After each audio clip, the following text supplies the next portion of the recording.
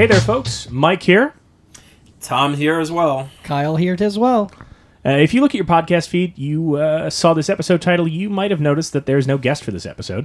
You might have also noticed that it says commentary track or some such variation, which really from those two things alone, deductive reasoning ought to make clear what this is. But nevertheless, here's a quick explainer. We wanted to try something a little bit different for this episode on Erich von Stroheim's 1924 masterwork, Greed. You know, only 12 people ever saw von Stroheim's original 8-hour cut of Greed before the studio hacked it down. And likely only avid cinephiles have sought out the 4-hour reconstruction cut that Turner put together in 1999 using stills of some of the deleted scenes. And compared to the other canonical classics we're covering this season, the number of people who have seen the existing theatrical cut is probably pretty small. And even less than all of those people is the number of people who know that this podcast has a YouTube channel. I'm one of them. When did this happen? And while we can't restore Greed to its original 8-hour length and show that, we can rectify those final two groups I just mentioned. Because for this episode, we're not just going to have an aimless hour-long discussion with a guest that jumps all over the place story-wise. Instead, this episode is going to go through the film from start to finish as a commentary track. We'll let you know as soon as we hit start and begin remarking on Erich von Stroheim's silent classic for the full runtime, and still make time for our registry picks at the end. Of course, you can listen to this track on its own on your commute or at the gym or wherever you listen to this show, but should you find yourself unwilling to indulge in commentary without accompanying images, we've got you covered. Because on our show's YouTube page, you can watch the exact same theatrical cut of Greed we're watching with this commentary track synced up with it. Unless that's already how you're hearing this, in which case, good job. For everybody else, just go to youtube.com/@YMO podcast to find the video. We'll also put it in our show notes. And if you're thinking, I'd rather just watch the movie without the commentary, you know, there's a mute button, so you're all set. This is new for us, commentary track, so there may be some hiccups here and there. Forgive us those. And please let us know if you like this format. If the reception is positive, we'll try and do more of these in future seasons and sync them up with the films. So without further ado, let's hear what the Library of Congress had to say about Greed, and then start the picture. Here's what the National Film Registry had to say. Erich von Stroheim's Greed chronicles the downfall of gold miner turned dentist McTeague, Gibson Goland, and his wife, Trina, Zazu Pitts, after their lives are destroyed by greed following a lottery win. Based on the novel McTeague by Frank Norris, Greed is notorious for both its production difficulties, many of which stemmed from the fact that the film was shot on location, a rarity at the time, and its post-production, which MGM edited the film down against von Stroheim's wishes, from his initial 40-reel cut to about 13 reels, or 133 minutes. The cut sequences were destroyed, so no complete version of the film is known to exist.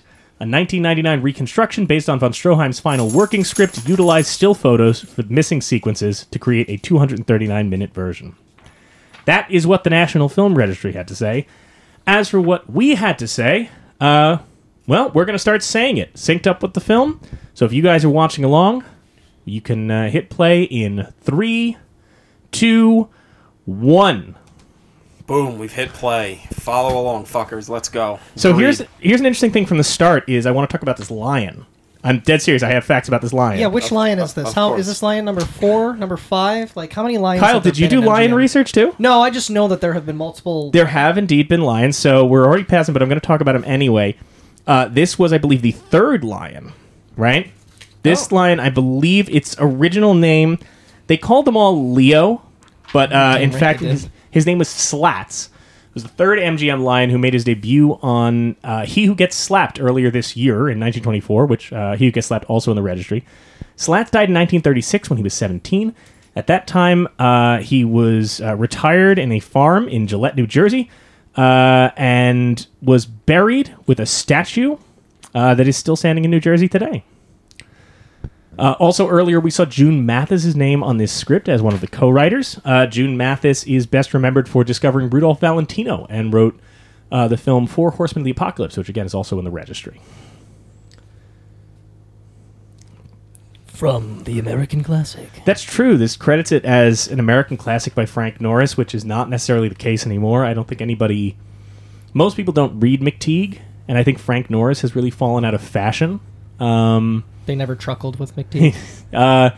He's fallen out of fashion, I think, because even at the time, I think he was kind of viewed as an imitator of Emile Zola, and Emile Zola's kind of naturalist literary style. Zola is often credited with writing about Le Bête du Monde, or like the human beast. Basically, people are animals, and there's nothing that makes us different than them. And von Stroheim definitely vibes with that energy. Well, yeah, I mean, it's not a surprise that this maybe hasn't aged as well over time, because this is, spoiler, folks, this is not a very enjoyable experience. This is almost like something Peckinpah would dream of after a bender, just like, oh yeah, everyone's terrible, everyone's greedy, and everyone fucking sucks. Yeah, oh yeah, I'm gonna. More movies should do this. More movies should be credited as personally directed by. Right? Well, I mean, especially nowadays when you have impersonally directed by a lot of people who make movies for like Apple or Amazon or whatever. And more people should do this, dedicated to my mother, just like us, right? We do this every episode. It's. I wonder what his mother would have said watching this movie, going, "Oh, you dedicated this to me. This which whole one am miserable I? thing." Thank you, Eric, I guess, for doing that. Now, what should I know, or what should people know, assuming this is their first like foray into like von Stroheim films and stuff? Like, is this a good like jumping point, or like? I mean, many people would say this is his masterpiece. I think I'd be inclined to agree. I mean, my favorite von Stroheim film is probably Foolish Wives, which he makes right before this. Von Stroheim didn't get to make a lot of films because he was kind of infamous from the start of being a weird control freak. He studied under D.W. Griffith. He's actually he wrangled the horses for Intolerance, and I think you can spot him as a Pharisee in that for a second. And then he acted in a number of films. Wanted to get into filmmaking. His first film he called The Pinnacle. The studio changed the title to Blind Husbands. That wouldn't be a huge change to most people, but von Stroheim took out ads in the trade papers to complain about how they were massacring his movie. Well, totally normal behavior. Then he makes Foolish Wives. I believe both of those were for Universal. And then Universal, Carl Lumley was like, I'm having no more of this with this asshole. Like, Foolish Wives was getting so expensive and taking so long to make. And then he moves over to MGM. MGM lets him adapt McTeague, which is what we're watching now. And, well, McTeague is the book upon which this is based. And, as noted, he had an 8-hour cut. That got cut down to 4 hours because they ended up bringing Irving Thalberg over to MGM, and Thalberg and von Stroheim butted heads constantly. So, yeah, was that what you meant by what we should know about von Stroheim, Kyle? Or? I mean, also just in general, just in terms of his artistic style, or I guess. He hates people. That's, great. Okay, cool. Well, that's something I absolutely vibe with him, and something I greatly enjoyed about this movie. That everyone sucks, don't trust them, and everything's gonna end up poorly. It does feel kind of timeless in a way. I mean, and not that it, I feel like it's a broken record every show, but if there are people looking at these films and feeling apprehensive because of a black and white film, I was surprised just how prevalent a lot of these films, and how you could get from point A to point B and still feel like, oh yeah, I'm in it, even though this is nearly 100 years old now. And here we get the first introduction of this bird motif. Yeah. The bird motif is definitely an element of the Frank Norris novel. The Frank Norris novel relies more on the symbolism of gold. There's a recurring image of this giant gold tooth that McTeague wants in his dentist office, and Trina buys for him. That is in the 4-hour cut. All of that was filmed. It just doesn't make it here. Another interesting thing about this, apparently in the 8-hour cut, von Stroheim intended to get into McTeague's backstory in a way that even the book doesn't touch on. We were going to see his childhood and his family and all of that. We don't get any of that in this, right? Oh, I love this moment right here. Just absolutely yeet you right down the hill. I did the McTeague, I did read the McTeague book. I don't remember him throwing a dude in the river, but other than that, the film is pretty loyal to the book. Does he throw multiple people down? He's a violent in the dude. There is, we'll get to it later. Such Was McTeague is a great title card. We'll get to it later, but one thing I do love is that in the novel, McTeague and his romantic rival get into a wrestling match at a family picnic and almost murder each other. Well, we absolutely should have had that in the movie. That's a pretty pretty silly exclusion from the text, I have to say. Not a fan of that. So I mean, watching the 4-hour restoration, it is interesting because I think it's I mean, obviously, the 4-hour restoration just uses stills. You're not seeing new footage because it's all gone. But you could just tell, 4 hours was a better movie. Such was Mother McTeague. Such was Mother McTeague. 4 hours may have been a better movie, but it is almost kind of ironic to make a movie called Greed, and you try to make a movie that's 8 hours long, and then you try to get it to all right, well, at least let it be 4 hours. Kind of greedy in how much real estate you're trying to take up in movie houses. By the way, this oh, sorry, you said. Well, I didn't watch the 4-hour cut because it's not really a movie. It's stills. But yeah, I don't know. That's interesting. If you notice that tooth on the dentist cart, that actually would have been gold when you saw the movie. They did actually hand tint this film back in the day. I forget the name of the process exactly. I wrote it down. But let's see. Oh, it was the why did I do that to myself? I was like, let me look up what the name is. It's a German name. Handschiegel color process. So you would actually use stencils to individually colorize the frames. I didn't know you owned early the saloon. rotoscoping, basically. Kind of. I mean, rotoscoping is more like an animation thing, but it's the same basic was more principle. this was just painting onto the film. An interesting thing here in the 4-hour cut, if you watch it, there's a solid half hour that takes place of the time between McTeague's mom being like, you should become a dentist, and McTeague having his own dentist shop. There's a sequence where he's being taught by the other dentist, and the dentist wants him to operate on a woman, and McTeague refuses to because he thinks he'll get too riled up. And then he proceeds to work on a man and rip his tooth out with his bare hands. So that was all. Well, I mean, that was just dentistry back then. You just used your bare hands and ripped out teeth and said, good luck.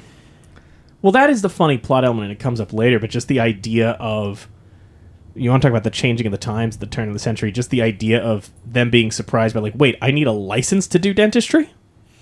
Well, yeah, I mean, back in the day, fucking a dentist was also like a barber and a bartender. It's just like, hey, come on in, and I'll crack you on the head with a hammer and then pull out your teeth, and then you can have a drink in the same spot. Pretty easy. It's also pretty funny that wish that's how it was today. You do that introductory scene to show McTeague as a brute. The book goes out of its way. I was shocked early on in the book they just call McTeague stupid and an idiot in the narration, right from the get-go. So the book does not care for McTeague either. Well, I mean, nobody gets away unscathed in this movie. It's he may wait a little longer to explain to you what a big fucking moron this guy is, but we do open up with him throwing a guy down a fucking cliff because he knocked the bird out of his hands. So, also, mom's just, full on eating a towel. So, clearly not the brightest of gene pool going on there. A lot of dummies.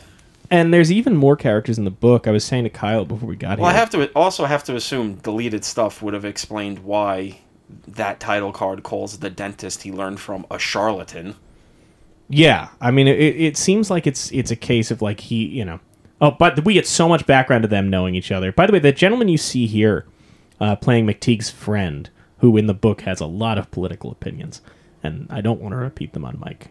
Don't say it. But Marcus is played by Gene Herschelt, who most people probably know that name from the Gene Herschelt Humanitarian Award at the Academy Awards. And the love interest of McTeague, Trina, is played by Zazu Pitts, which is a very fun name to say. And also, she lived long enough to appear on Perry Mason. Oh, that was her last credited role, I think, that she lived to see was Perry Mason. Surprised we haven't had a character named Zazu Pitts show up in, The Mandalorian. She looks like a cartoon character. She looks like Olive Oyl. This character here, Maria, she is a major character in the novel. Well, yeah, I saw that she's a major character in the longer cut of the movie, too. Yes. Well, the 4-hour cut is basically just... Most of the stuff that gets cut is the two other storylines of the novel. So the novel has 3 storylines. McTeague and Trina is obviously our central storyline. She is a mentally unwell woman who keeps repeating 2 things. She keeps talking about how she had a squirrel and let him go, And she also talks about having gold plates when she was young. That her family had like a lot of gold serving dishes that were like worth $1 million. She ends up getting involved with a junk dealer, who the book goes out of its way to tell you is Jewish.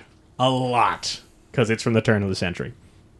She ends up with a junk dealer who marries her because he thinks he's going to get the gold trays because he doesn't realize they don't exist.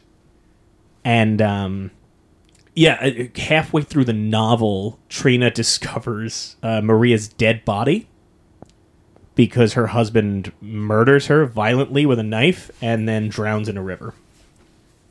And it was one of those, like... Obviously, it's trying to do a parallel here. And then the other one is the guy who owns the dog hospital, who's an old man who falls in love with his old woman neighbor.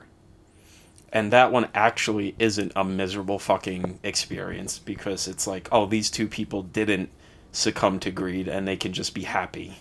Yeah, that's kind of the contrast. You know, the novel does a great job contrasting. I think that woman you see there who just left the dentist chair, that is maybe the only time besides, like, you know, background scenes or whatever. Like, that's the woman who ends up marrying the older man.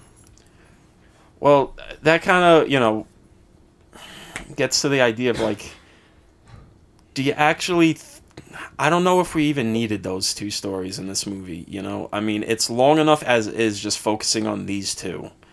And to throw in two stories that are more symbolic to kind of contrast this main story. Like, I get it in a novel and everything, but by the time... Like, this is the cut-down version, and it's 2 hours and 10 minutes. I don't really even know if we needed... extra storylines to get the point across, because it's you know, not a knock. This movie's not subtle in the theme it's trying to get across of greed. You know, everyone's just a greedy fucking asshole, and they do really stupid shit. Yeah, like don't to date chase your cousin. money. You know? I mean, I would have. Here's the thing: I would have agreed with you had I not watched that reconstruction cut. And I mean that because I understand the impulse with something like this, like Thalberg did, to go, well, if we don't need it for the story, let's get rid of it. But I do think that it's one of those things that we can kind of forget with a film, or with any kind of storytelling, but especially a film, which is that just because, you know, a film can be so much more than just the story, the same way that, you know, a song could be so much more than just the melody, and sometimes there's an impulse to, like, take away some instrumentation, because it's, you know, you want to get a stripped-down version of the song. Sometimes you're better off with that full orchestration, and I think that what Greed did, especially how it was meant to be viewed, which was, I think his 8-hour cut he wanted seen over across 2 nights. I think what von Stroheim's doing with Greed and with Foolish Wives he wanted to do too, is the idea of treating some cinematic works like you would an opera, right? And I think that in doing so, he's viewing it, because remember, we're in the early days of cinema, so we don't really know, we don't really think of films as something that you kind of go see and then go home and have the rest of your day. It's more of an all-day affair, and I think that in that sense, when you get through McTeague and you have these concurrent storylines, the feeling of it at the end hits a lot more. No, I get that and everything. I'm not saying it would be bad to like, I wish we had that footage and everything. I wish we could get it, but I do kind of like... I'm sorry, can we acknowledge the title card for the first time in his life? McTeague felt an inkling of ambition to please a woman. I mean... And that's kind of generous, seeing as how she's, you know, going to be knocked out, and he's going to have to stop himself from raping her, which is kind of an interesting way to start your movie and basically tell your audience, oh yeah, there is no hero here. Yeah, when you texted me your first time watching this and you were like, oh, weird to have your hero kind of be a rapist, I'm like, I promise you, it gets worse. I meant hero in the sense of your protagonist. Yeah. Because even like fucking Taxi Driver or like doesn't start with him being that much of a fucking creep. Like, it's like, oh, he's a creep, but he's not like shooting black people in bodegas just yet. He's got to build up to being crazy. This one is like, no, this guy he's just bad, and he's barely holding on by a string. His thin sense of what he thinks is moral or not. Well, it's also because these people are so ill-informed too. Like, and I don't mean that to kind of do like a, you know, a tisk or anything like that. but just more like there is this clear thing. Like Trina is terrified of sex, right? She's terrified. None of these people seem to understand what sex even is, for the most part, in the world of McTeague / Greed. And that's something von Stroheim's driving at. I mean, his filmography is... Every one of his films has a sexual element to it. Every one of his films, the very first film he makes, Blind Husbands, is about an affair. Is about a married woman falling for a roguish general or military person played by von Stroheim, and having an affair. And then Foolish Wives is about this grand seducer, again played by von Stroheim. We'll cover Foolish Wives in a future season, so I don't want to say too much, but I'm just going to throw a big spoiler warning for Foolish Wives here. It ends with Erich von Stroheim trying to molest a mentally handicapped girl, and her father brutally murdering him and then ditching his body in a sewer. Oh, wow. Pretty cool. None of that is in title card. All of that is on screen. So that was Eric.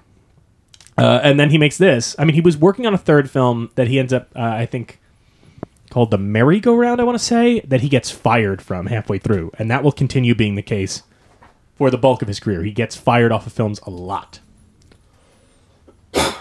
In fact, he got fired off of a movie that he was directing for Gloria Swanson called Queen Kelly. And Gloria Swanson personally had him fired off because he was so difficult to work with. And then, of course, they work with each other on Sunset Boulevard when she's Norma Desmond and he's her assistant. And they screen footage of Queen Kelly in Sunset Boulevard. So that had to be fun for Eric. Good days on set. Good days on set. Good reminders of how high he soared and how his career didn't suffer any setbacks, leading him to play a supporting role in a movie to the woman who had him fired off a movie. That must have felt great. And we did just get another return of the bird motif. Again, in the original cut of the in the original intended version of the film, the bird would have been colored yellow from the stencil. Mm. So it wouldn't have been, some silent films you see like the whole, all of the frames themselves would be tinted, right? This would have been more specialized and like individual items would have been colored. Terrified at almost raping a woman at his place of business, he decided to not do it. I love this little stupid entrance from from Gene Herschelt. Like, I loved it when I read, because it'd been a couple, like a year since I had last watched Greed, maybe a little less, but it hadn't been that long. So when I'm going through the book of McTeague, when I'm picturing the Gene Herschelt character, I sure as hell was not picturing Gene Herschelt. The book depicts him as a much more, I don't know, I picture him as a much more noble-looking type, and I love that this movie just makes him an insufferable goof. Yeah. Oh, he's an absolute dope, and I feel like we skipped over another element that brings it back to an earlier day of living, which is that his intended fiancée is his cousin. Yep. It's pretty interesting. Yeah, that guy would have been a great mayor of New York. Which we should also note, this is, speaking of New York, we should note that this is not only set in San Francisco, but von Stroheim shot on location. So this is one of the first films to shoot entirely on location. Yeah, all that location shooting helped make this filming process last for 2 years, which must not have made the money men all that happy. I was going to ask, did that have, an increase, did that increase the budget at the time of films? Yeah. Buddy, this was a disaster.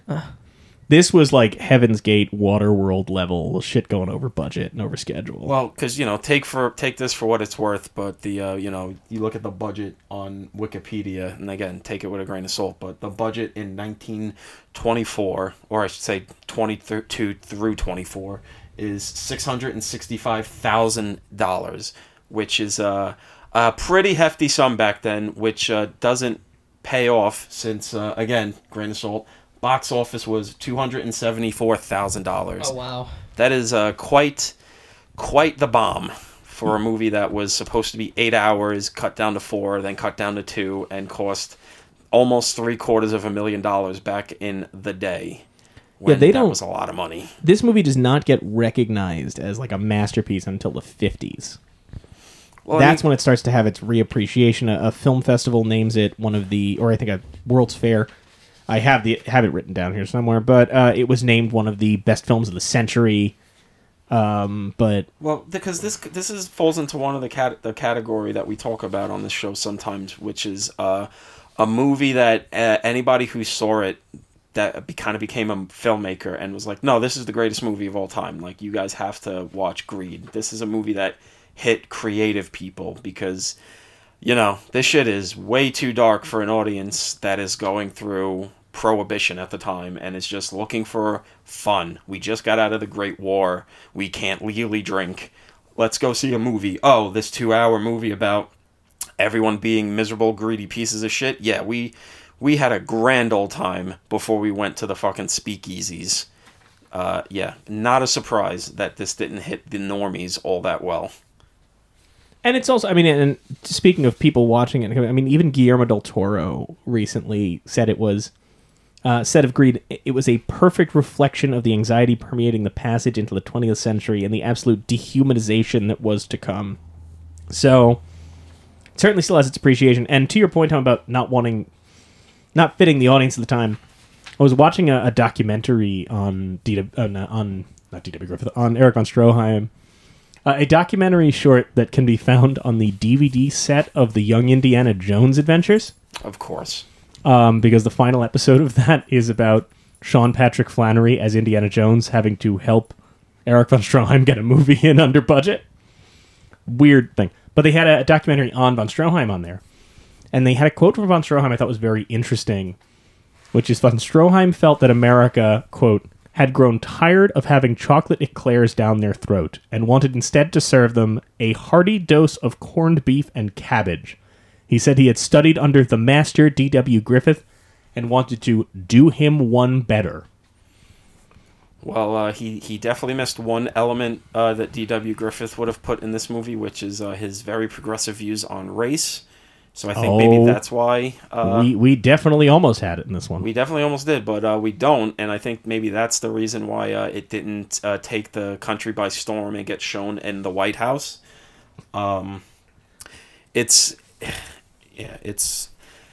is funny, though, like, how prescient this movie is, like Kyle was saying before, how it's aged so well, because, if you study history even moderately, America wasn't really America as we know it until the 1900s, basically. America was kind of always on the brink of just bankruptcy and being snatched back up by the British or even the French. We didn't really get involved in any other affairs. We kind of just stuck to ourselves, hoping things would get back on track as a train fucking passes by. I totally planned that. There's no middle class. That's not a thing that happens yet. But it really was around the late 1800s now the 1900s, the gold rush and everything, where America's just obsession with capitalism and making money as the American dream really came into effect. A little before this movie, I think, maybe after, I gotta get my numbers right, but this was around the time where Teddy Roosevelt kind of said, no, we need to stop this monopoly shit. 5 people should not be running the country. We need to give the rest of the country a fair shake. And I don't know, it's kind of what this movie's all about. Everyone's just looking for money. Everyone's looking to rise up, and gotta love this dopey broad with her fucking fake teeth. Gina Herschel, not only her wearing the obvious fake teeth, but the idea that Gene Herschel's character is like, oh, meet my cousin, look at her teeth. Like, he grabs her teeth, and then contrast it with Zazu Pitch showing her gold teeth, which, again, in the original cut would have been colorized gold. Look at my cousin, she's got such fucked up teeth. If her teeth were a little better, I'd be trying to fuck her instead. But instead, I go for the other one, because I go for the looks. I'm a classy guy. Fucking good-looking cousins. Brazzers.com. What do you think if Eric von Stroheim were alive today, and he was watching a movie that has already been cut down, and if Eric von Stroheim comes back from the grave, goes on YouTube, sees his film uploaded in a 2-hour cut, and also hears a guy underneath it going, if her teeth were better, I'd be trying to fuck her instead. How do you think von Stroheim would handle that? I think he'd be more curious about what Brazzers.com is, but that's just me. Oh, there is no doubt Eric von Stroheim would be well aware of what that was if he was alive today. I think Eric von Stroheim, if he went to YouTube, would be like, what in God's name is this? Two, I'm glad that there's a lot of anti-Jew videos on this site. Thank you for that. No, Eric von Stroheim was not, as far as I know personally. If he's a D.W. Griffith fan, I just assumed he would want to see the racist stuff. Yeah. He'd want to see what Andrew Tate is up to. I just wanted to, I wanted to, I just wanted to clarify. As far as I know, I have no, I mean, I could be wrong. I'm not a von Stroheim expert by any means. We have 2 more von Stroheim films to talk about on the podcast in future seasons, so my promise to you folks, I will do some research into Eric von Stroheim, quote, problematic on Google and see what comes up. Well, it's the early 1900s, and even if he doesn't have a problem with the Jews, he's probably not a fan of Yeah, he's definitely got 2 of the co-hosts of this show, not liking the Italians. Probably thought that they are just a snatch above black people on the racial hatred card. Yeah, I mean, but he doesn't give for what Mexicans it's worth, a good there's look in nothing. this movie. Yeah, well, that's the thing. It's kind of there's a question of how much of this is him taking it from the book versus how much of adding his own elements, and of course what survives too. But this I love. I love this sequence here of this carnival. I mean, it obviously calls to mind things like The Crowd or Sunrise, which would both kind of be influenced by this film. Love this guy. Oh, yes, her dad. Well, that's the other thing. You want to talk about Italians or feelings about that? I mean, her family are immigrants. Trina's family are immigrants, and he gives them the funny dress and he gives them the accents, but in a weird way, that was kind of an endearing thing at the time, right? So it's hard to necessarily parse out what the intentions were behind it. But I love this shot on the carousel here. I mean, I think this is the thing when von Stroheim talks about wanting to one-up D.W. Griffith, right? I think that's in part, like, I understand people give credit to D.W. Griffith for a lot. They give D.W. Griffith credit for things they probably shouldn't in a lot of cases because he stole more than he originated. But, there's not too many times in a Griffith film, and it was early on, I'm not faulting it, but there's not too many times in a Griffith film where I'm like, that shot is incredible or that framing is incredible. It's more just about, like, the way it's edited or the particular scene that he sets. Whereas with what von Stroheim does, especially in Greed, but in Foolish Wives too, there's just gorgeous framing, right? Well, I mean, that's the thing, is that D.W. Griffith was just going for spectacle, where this is actually like focusing on making it look good. He's got a good location. He's figuring out how to frame it. I love this. When they're going to do the reverse shot here, and we see them walking up, I like put it in my notes of just how, of course, we get the little, that, but this here, there's something about the way that he frames that, the train passing by. He understands the idea of movement in the foreground and the background.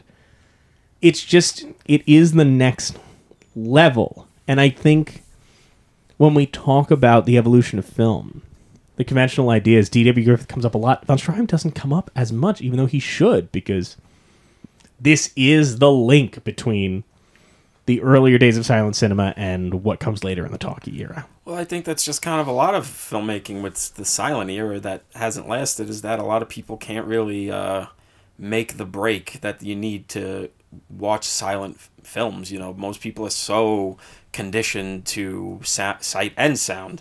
And, there's a break with black and white films for people. People assume everything has to be in color, but maybe they could get through to that. But then you take sound away, even harder. And then you throw into the fact that he was such a pain in the ass that his career kind of never really took off in the way you wanted it to, and that you don't get people talking about Greed until the 50s, and even then it's mainly filmmakers.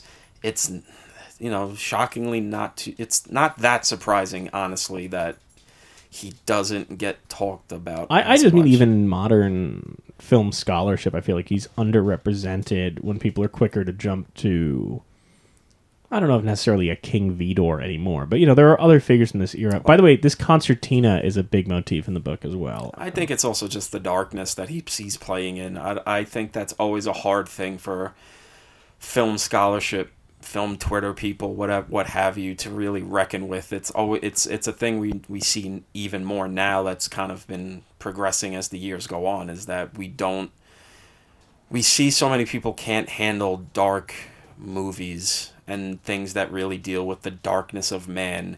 You know, if you people would say, oh, if you're making Greed now, you'd have to have a main character around these twos to show how, you know, them tuss-tutting and saying, oh, what McTeague did is bad and we're good. You know, they would demand that the crux of the movie be the two old people around what's going on. And I think that we also, I mean, it's so many people have this conception that older films, silent films, were not dealing with modern issues or couldn't talk about things, right?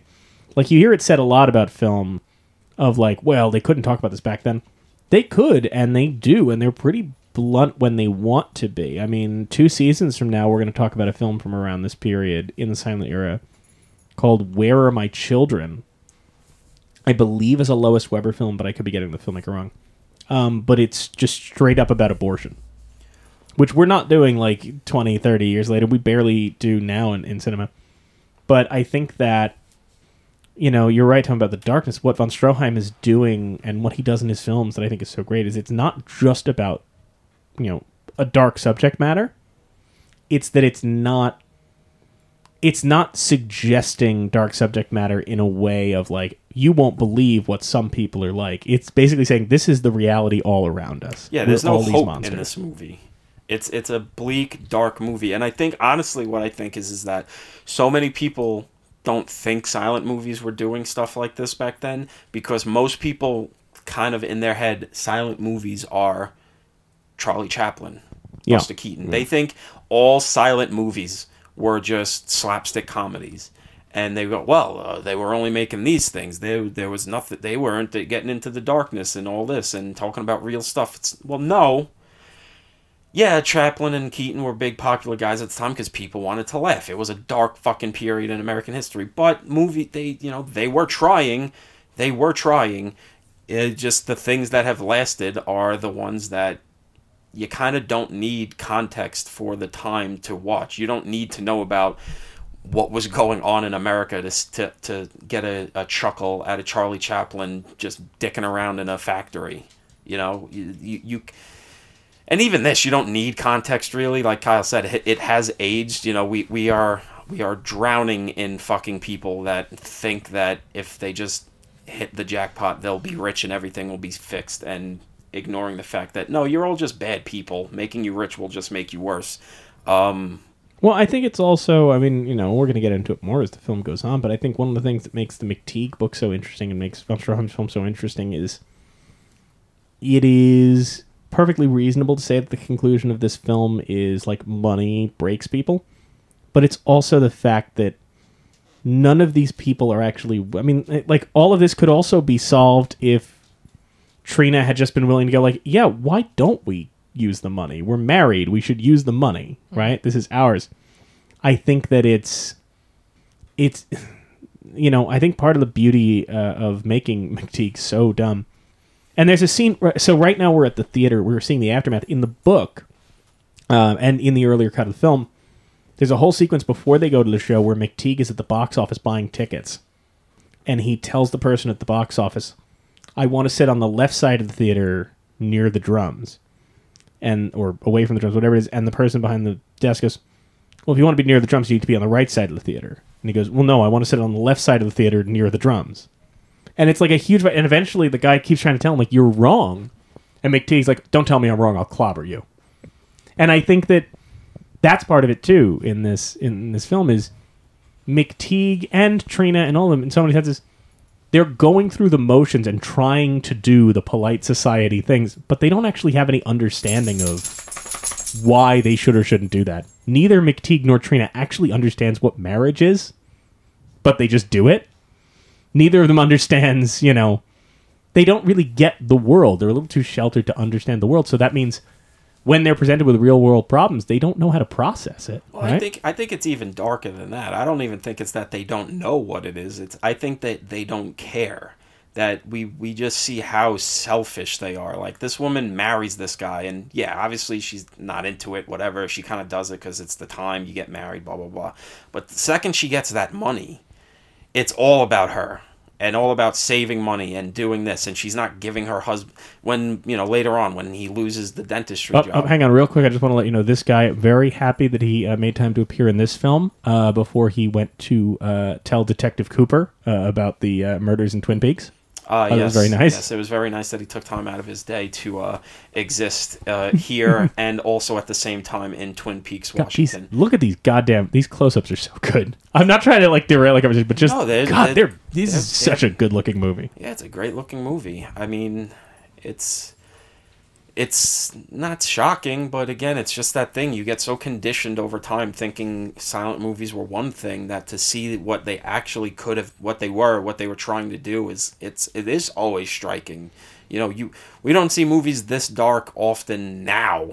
So you get conditioned thinking silent movies were just dopey good times where everybody was just hooting and hollering in between newsreels.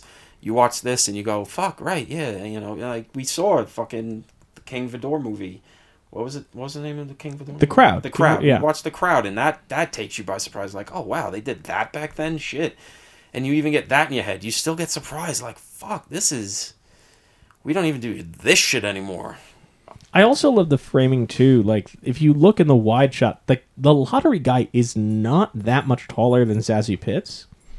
But when they do the close-up on the lottery guy and frame him from below and Zazie Pitts from above, they make it look like he is towering over her, right? Yeah. In those close-ups, you would think she is like 5 foot and he's 7 foot. But... Augusti.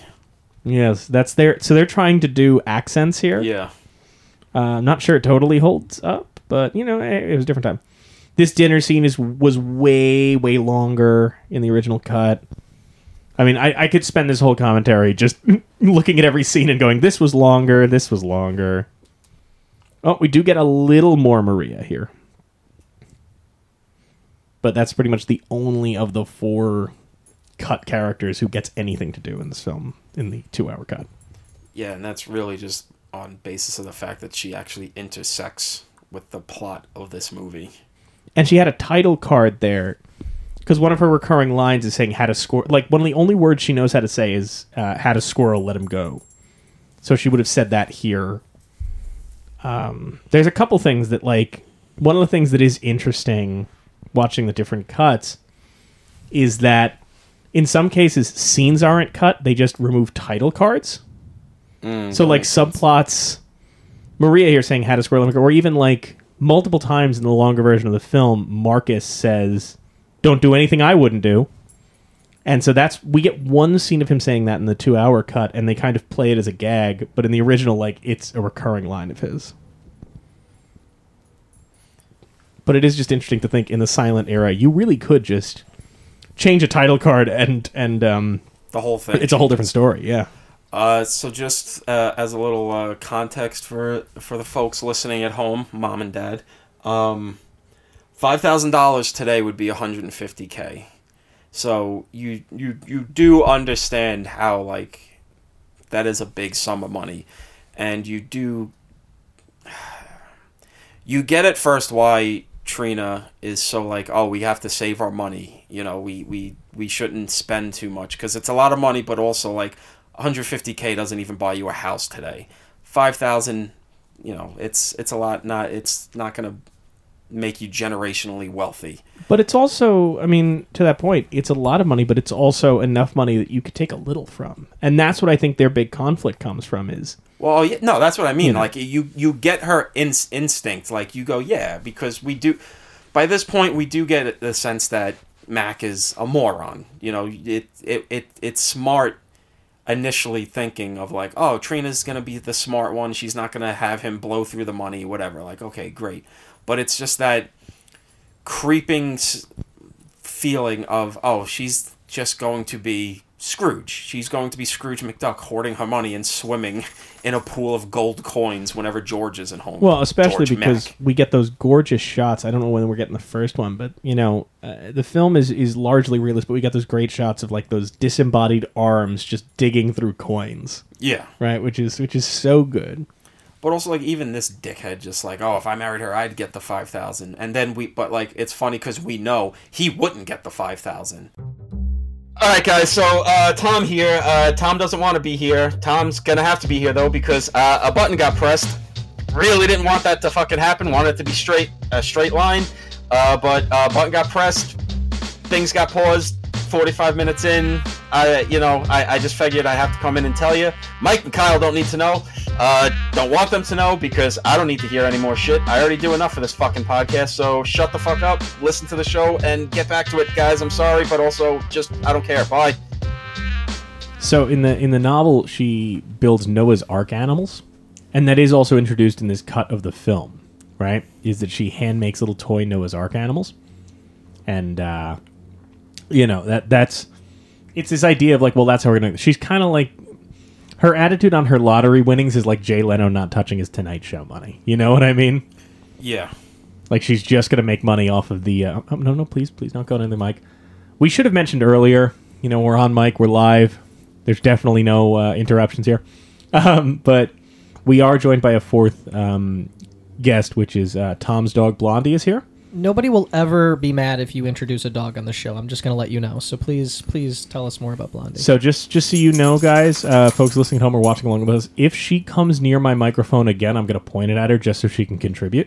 Blondie, bye-bye. What are you doing? Go away. This wedding scene is fantastic. I picked the wrong time to take us off track, but this wedding scene is terrific. I love every detail. I told you the copy we're watching now doesn't have any music over it, obviously, and whatnot. So I put on a playlist of silent film music, and it just happened to have a wedding orchestra coincide with this, so it couldn't have been timed better. One of those happy accidents. It's just, this really, if you need a better example of why von Stroheim was one of the masters. Like, this whole sequence and the way it plays out is absolutely it. Like, every little detail. The wedding is described in the novel, obviously, but, like, this is just... I also think this might be the first time that she's in a color outside of black the entire movie. I could be wrong. I think you might be right. We'll find out as it goes on, but I believe you're right. I also love that, like, there is a bit of a fisheye lens going on when we're seeing the film, so it kind of looks a bit like an old painting, like an Arnolfini wedding or something. Why does this guy look like the fucking kid from Bad Santa?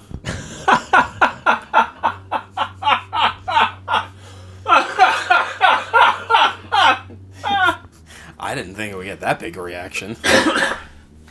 Tom, you have to remember, I've been watching this cut so many times. I've been watching so many versions of this film. I've seen him so many times. This is what happens when you take Billy Bob's advice too seriously. What if in the 8-hour cut, there is a scene where he has an advent calendar that a drunken man eats and then puts Tylenol inside of? Listen, there's few ways you can make this movie better, but I think that's one of them. Billy Bob Thornton just being a drunken fool and banging the fucked up tooth cousin up her poop chute, which is one of my favorite running jokes in any comedy. Just that Billy Bob can't stop hang on. butts. Look. So there's a funeral. In the longer cut, you actually see like the funeral procession happening outside. They establish it better. That's one of the few cuts that I think is much better in this version than the longer version. I love that it's just like almost like a joke. Yeah, it's just not commented on. Yeah, they introduced this sooner. I think before you see it out the window. Maybe I'm mistaken, but I believe like the funeral is happening before it passes outside the window, and it's so much better. I think if it happens just like this, I love the way this plays out. Yeah, it's a better example of foreshadowing than kind of just throwing it in your face like, hey, pay attention to this funeral and it's important, and it's actually not. It's just a metaphor. It's just symbolic and everything. So just making it like a little throwaway joke is perfect. Also love little Augusti has a little top knot. Makes him feel like he'd be one of those guys running around Williamsburg telling you about the dirtbag left and how he doesn't live in neighborhoods with black people. He looks like he's about to tell you how much he supports the writer's strike and also hasn't paid a writer for any of his content in his entire life. He's about to tell us how he's very anti-war, but also Putin did nothing wrong. That it's America's fault we're fighting in Ukraine. Which is an interesting topic for another day, but those people are morons. It's really funny, guys, because normally when we do a show, we aren't synced up with anything, which means Kyle can cut out whatever he wants. And right now I'm watching Kyle in real time realize that Everything stays. He can't he can't make any notes of what to cut out. Which is why it's so funny that I made you laugh that hard, and that it's now it's stuck. We can't cut it out. There's no changing it. Just so, guys, if your ears are still recovering from Mike blowing out his mic, you're welcome. Yeah, it's there's no changing it, and there's also no stopping and starting, which is why this has been one seamless record the entire time. Seamless. We are seamless. No, and you can't order food from us, but we are seamless. No, absolutely not. You have gotten on me for much better puns than what you just pulled right now. That wasn't a pun. It was saying seamless is a thing that people use. What are you pointing at, Kyle? I mean, I was pointing the fact that you were like, no, you've got me on worse puns, and Bucktooth Lady just looked at you like, oh yeah, I concur. Listen, Bucktooth Lady, if she didn't have them teeth, she could get it. I love this, by the way. This, just... You know, the fact that Marcus is able to convey his entire vibe with one shot, right? You don't need a title card for him just pointing at her and pointing at himself, and you're like, yeah, I get everything this guy's saying.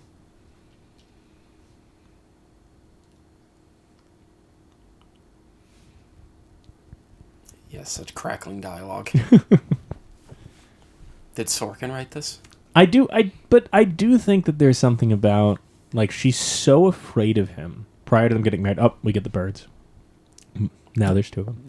This is getting out of hand. But that she's so indifferent to him until they get married, and now that they're married, you kind of see her start to, like, shift over from being totally distrustful of him to putting her entire self in his hands, right? But also, that seeing the birds, she gives him this look like, you got fucking birds? Why did you get birds, you fucking goon? Yeah, well, I guess what I mean is more the idea of, like, she's now just like, well, this is it. Now this is my guy. Now I think she's. It's not even so much she's putting her faith or whatever into him. She's just like, all right, this is the way of life, and also a little bit, I'm the one that's in control because I have the money. No matter what, no matter how successful his illegal back alley dentistry business is, he's never going to have $5,000 in his pocket, and she will. For 2 full hours, they gorged. God, look at that! Just the camera movement there. He really just. Oh yeah, you just house that shit, bro. Fucking Dr. Robotnik is just housing that fucking. An actual head of something? Is that like a dog's head? What the fuck are they eating? I don't know, but Dr. Robotnik is just really just love. Oh, look at this guy. This guy is trying to make sure Mr. Deeds doesn't get his money. I'm not saying that we did have to stop and restart the recording around the time where I was talking about the Noah's Ark animals, but if we did, the listener might notice a marked difference between the very academic Tom in that first segment and the Dr. Robotnik Tom now. Listen, I'm still gonna be fucking academic and everything, but this is a 2-hour movie. There's gotta be some space for bits. Just like there's not enough space for that guy in that chair. That was Eric von Stroheim's note to Irving Thalberg, was there's got to be some room for bits. I mean, that was his argument. It's 8 hours. You got to have some time for bits. You know, if you make a 2-hour movie, there's no bits. Which is look at her. That's a thing that I don't remember being the case in the novel. I don't remember the cousin mattering at all. And I feel like the way that Frank Norris describes people, I would remember a disgusting, like a discussion of like, oh, this person's disgusting or this person's that, and there's like no mention of it. So that might be a von Stroheim. That might literally be von Stroheim making room for bits in this movie. Hey, listen, I told you, the guy wanted to make an 8-hour movie. You need bits to go that long. This is a fascinating thing, by the way. If you look at stories and books from kind of the turn of the century from this period, this is a common motif that a lot of them go to, which is like the woman on her wedding night, like terrified and crying to her mother about what the honeymoon is going to be, and being like, what do I do? I'm so scared. Will I ever see you again? And I do kind of wonder if how much of that is a reflection of the reality of the time, and how much of that is like a common trope and like kind of a gag. You know what I mean? Like a bit of an over-exaggeration, right? Like the close your eyes and think of England of it all. It's probably a little bit of both, honestly, but I do think it fits here and feels honest because she clearly doesn't want to be with this guy. Like, if she had her druthers, she would not be married to this guy. She, not only is he a big fucking moron and is kind of has a psychotic look in his eyes at all times, he's not going to be a good provider. I mean, I also think, like, part of it, this whole thing, It's she's also a probably bad so... lay. I'm about to think, I don't think she knows what a lay is. I mean, that's the thing. This character is so terrified of sex, and everybody in this movie is so She terrified looks like of sex. fucking Nosferatu's coming after her. Yeah, but I do think, like, some of it, too, might be a bit of the Lillian Gish thing, or Dorothy Gish, I forget which one, but one of the Gish sisters, there's a story of, they were so naive and innocent that when one of them got married to a man, she didn't understand that she wasn't going to live with her mom and sister anymore. Like, she didn't understand that she had to, like, go live with the man she married, and that she didn't know what they would do together in bed or why they would even need to share a bed. Oh, well, she knows what's coming. She knows she's going to have to not live with her family anymore, and she knows she's going to have to do some dirty deeds in their dirty-ass bed with this just dope of a man. Oh my god, it makes him so creepy looking that over the shoulder. Yeah, he looks like a fucking nut job. He looks like he's about to get executed at the end of a John Steinbeck novel.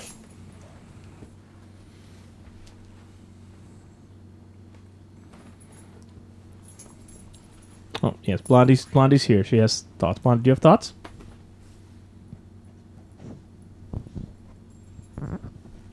It's a couple of sniffs. And the microphone has now been licked. Oh, there was a lick and a sniff. And it's now back at my face. Excellent. That's something.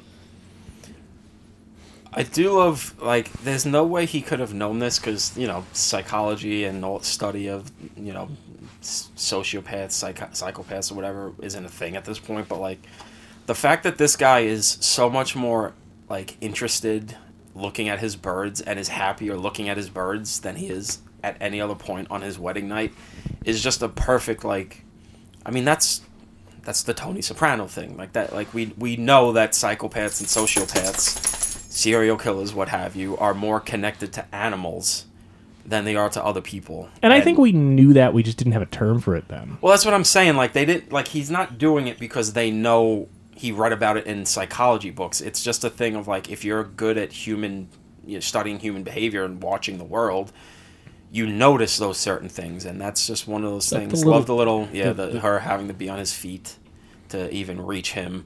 Also, just before, like, him approaching her is almost shot like a horror movie scene. He's a villain. And yet in that one, she, like, sits down on the bed and she's crying. It's almost like it's not that she's so opposed, rather that she's, like, ashamed that she even has this feeling. You know what I mean? Like, I do think that it's a little bit... I love this, too, that the curtain doesn't close all the way, and you get to see him through the crack of it, and then the way it comes down together. I think it's also representative of the fact that McTeague is trying to enjoy the sensations of life, in a way, and Trina is so afraid of that. Yeah. That every part of her life she treats like the money, which is leave it in the bank, don't touch it. Don't touch it. And that also, in and of itself, has to be a commentary on the way things worked back then, where men actually go out and do things, and women stay at home and have to be the housekeepers. And a lot of guys like McTeague, these big, brutish men who work with their hands, they tend to go out and, they live their lives up drinking and cavorting and doing all sorts of shit, and she's got to be worried about, well, this fucking mope is not really taking care of things. I have to. And in this case, she actually can take care of things because she won the fucking lottery. So, a little bit of commentary there, but also a commentary of even the best intentions. Hey, I have to take care of the house. I have to take care of the money. You get greedy. You don't want to part with your money, which is a thing we see nowadays, and it's a thing we talked about in Chinatown. How much better can you eat? You can't take it with you, but she's taking her frugal caution to the extreme, making this guy pay for everything. And you see that. I mean, that's the thing that I think. Obviously, McTeague is a murderer. He's a bad guy. No one is saying McTeague is a good guy, but I do think 0 out of 10 would not recommend. But I do think that the film and the novel are both trying to drive at the idea of, like, that this everything was building up to that moment, right? Not to suggest that McTeague ever should have killed Trina, but rather just like this moment didn't happen because McTeague is some inherently evil man, and rather like all of the circumstances around it that built up to this moment, right? That every step along the way of this could have been avoided. Well, it's basically saying, and which is, I guess, what the two other subplots we're going to get at, is that money doesn't change you, it just reveals who you are. It brings out the true form, and brings out the true form in Trina. She's a kind of a frugal freak. McTeague is just a goon, a monster, a guy who's just out for the basic pleasures and will just kill for what he wants. The cousin is a fucking he's a shiftless layabout who just wants the easy money and doesn't have to want to work for it. And then in the subplots, you got the other two extreme versions of that. You got the old people that they're not actually bad. Money doesn't make them bad. They are who they are. Money just makes them comfortable, and it makes you wish you could have got those, but maybe not over 8 hours. You kind of could have maybe condensed them just a little bit. But what are you gonna do? Oh, and Matt can only go to the saloon one night a week. What a bitch. Blondie, come on. Blondie. Get down, come on. Come here. Come on, watch the movie with us. All staying in. All of it staying in. Come here.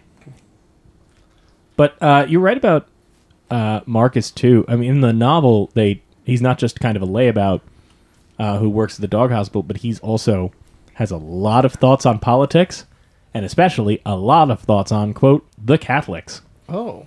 And McTeague is so dumb in the books and painted so dumb that he sits and listens to Marcus talk about politics, and then McTeague will just regurgitate Marcus's opinions as a way to kind of sound smart. Well, that's definitely something that we don't see happening on Long Island and America at large today. There's much more smarter political minds walking around the streets these days. Mark is being such a piece of shit here with this. The fact that now that he knows McTeague has money that he feels entitled to, now he's just going to nickel and dime him over every little debt, But also, again, it's even better because McTeague doesn't have any money. No. It's his wife, and this fucking jerk off. Even if he knew, he'd still do it. But it's the fact that he doesn't know that just makes it that adds to McTeague's eventual downfall of just everyone just assumes he has this money, and he doesn't. He's essentially Trina's his sugar mama, but the sugar has been cut off. Also, not to get into this now, but just to be fair, you guys are all going to split the cost of this $10 a Munchkin something, right? You guys owe me the money. No. Oh, here, let me regurgitate however many I You each owe me 4 bits for this. Well, Tom's given you 2 already, right? How many bits have you done so far? Yeah. I'm giving him nothing. You are in my home. That's the only downside. Well, not the only downside of the cuts, but one of the downsides of the cuts is that the longer version of the film does spend a lot of time establishing the friendship between Marcus and McTeague to the point where this feels like even more of a cold turn and a betrayal. Yeah, because this just feels very much like okay. I mean, Marcus is still an asshole anyway. I mean, for sure, yeah. But it's their relationship feels a little bit like this is a weird pull. You guys remember the Flintstones movie? The Spielberg the first one, not Viva Rock. Not Viva Rock. No, not Viva Rock Vegas. Okay. Where the dynamic is basically like Fred sees Barney as such a dope. Spielberg 100% so agreed, and it's like, what would be a good movie to influence the Flintstones? Greed. Oh, I mean, because there is a thing Fred thinks Barney is an idiot and keeps him around just to have somebody to tell Fred he's smart. And then when Barney ends up passing the test, right?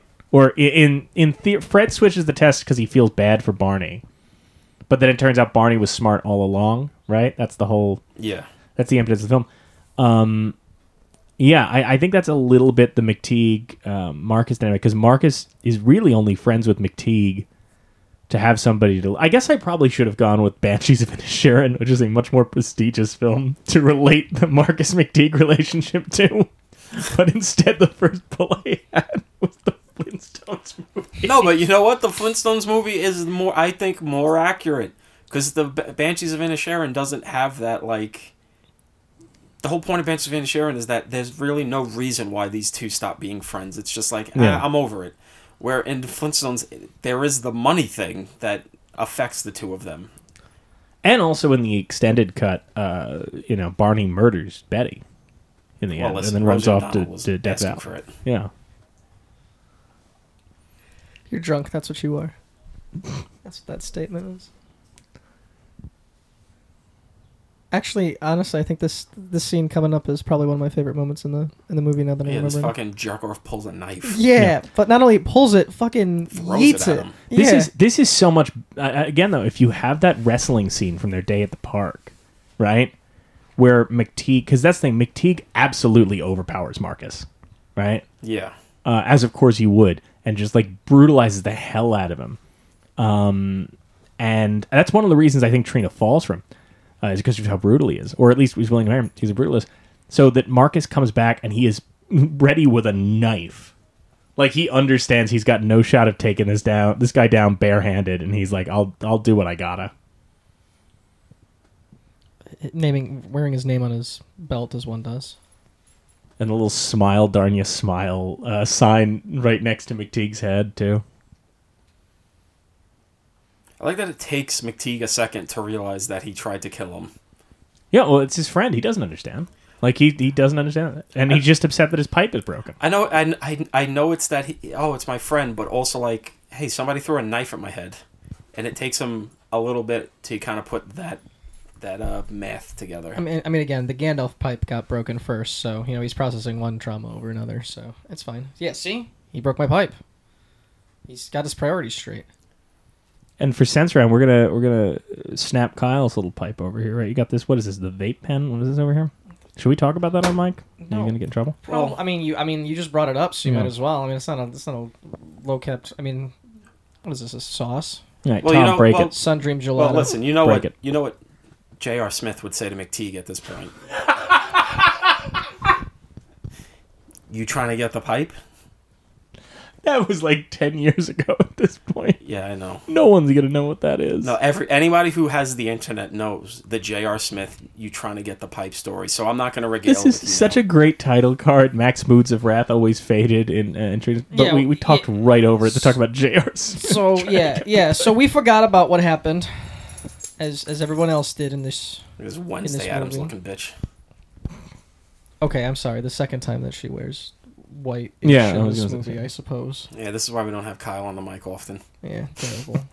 But look at the way she's looking at it. Like this is the nice thing about what Von Stroheim does is even going back to Blind Husbands. Like his women do have interiority. Like Blind Husbands, it doesn't paint the affair as one-sided, and it doesn't paint the guy as a grand seducer. Like she's into him. The women in Foolish Wives have interiority. Like there is a balance here in a way that you really don't get in too many films of the time from male directors.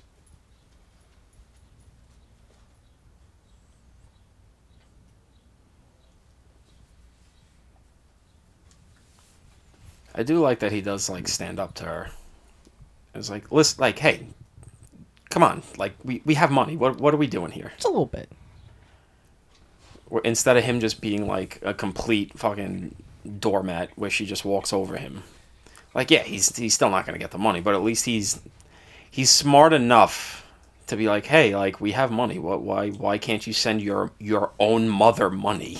Especially because when he says, talking about the 50, he's not even necessarily saying dip into the lottery. Yeah. Right? That doesn't come up until later when she's like, oh, the lottery won't touch it. It's like, fine, give her some other money.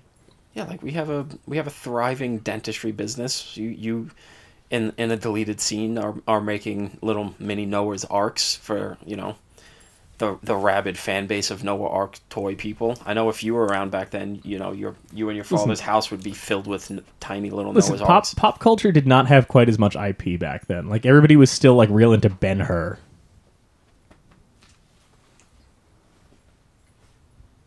What is she doing? Blondie, like, go away. Oh, I thought you were talking about in the movie. I'm like, you know damn well what she's about to do. It's the worst thing to happen in this movie. Theft. Oh, yeah. Yeah, that's true. I mean, I don't know if it's necessarily the worst. No, it's definitely not the worst. There's some... I mean, in the longer cut, many people die. Oh.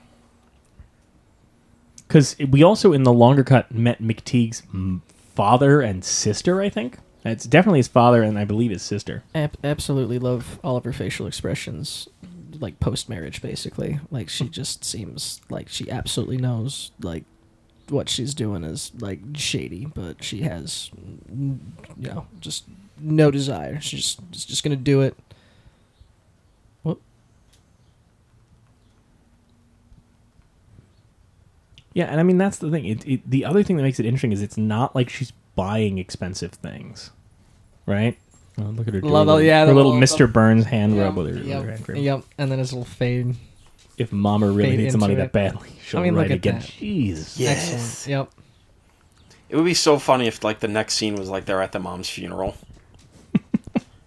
Maybe in the 8-hour cut it was. We can't prove it. Oh, here we go. Ooh, yeah. But also, like, with these really Just fucked up arms. Yeah. Like, this is just an upsetting visual. Like, who the fuck did they get to like, with arms like this? Did they go to, like, some fucking circus sideshow? No, that's definitely not. Those definitely aren't Zazu Pitts' arms. No! Those look like Death's arms.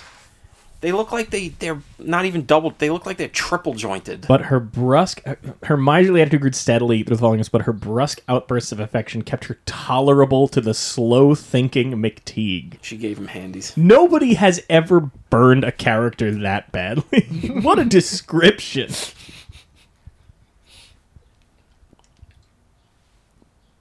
Oh, McTeague is getting a little too wise to my ways again. Time to give him a little bit of the tit. Yeah, it's very, I mean, like... And then, here comes Jean Hersholt.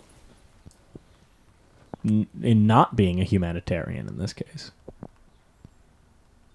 That's true. I wish I knew more about Jean Hersholt, but I don't. I just know that the award is named after him. I don't know much about his own activism as to why. But hello, friends. Remember that time I threw a knife at you? What? I didn't do that. By the way, I'm leaving now. I'm leaving, and enjoy your dental practice that I definitely did not report. Oh, this. So the cat is not in the book. This is entirely a visual thing that von Stroheim added, right? Because he really leans into the bird visual thing. And in a film today, maybe we'd call it a bit on the nose that they let in a predator that fucks up the birds' cages, but it's such a smart move in this one, because I think the first time you see it, right, you don't know about what's going to come, the letter about the dentistry. You don't necessarily... So it is a great piece of foreshadowing without giving away the game, but then the second time around, you're like, oh, okay, he's letting us know what's about to go down.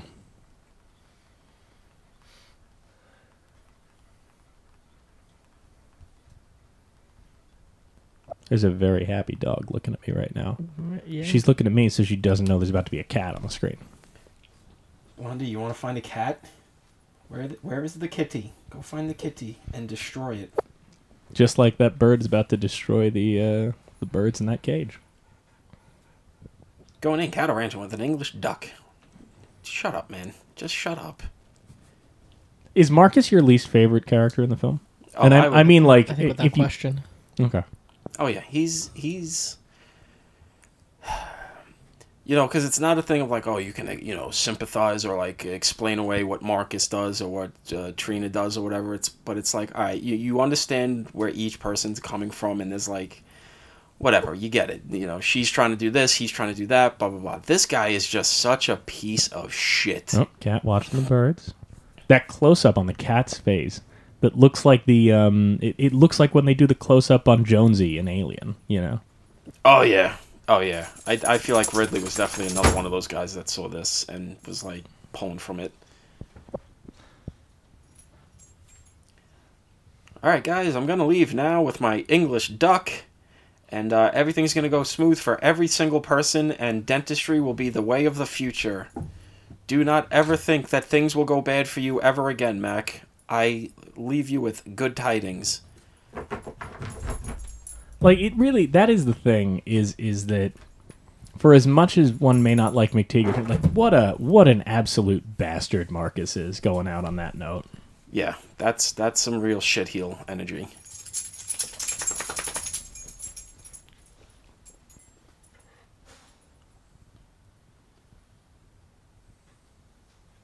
Hello, Kitty. Yeah, there we go. You get the close up on the cat's face again. And wait for it.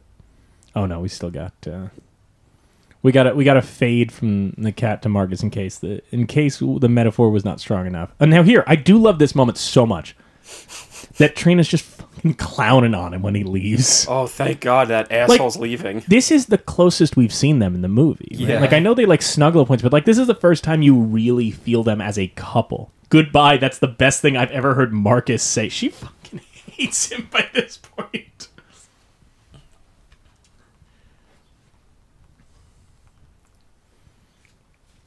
Yeah, they're laughing. They think it's all good. Never again should they be disturbed by him. Well.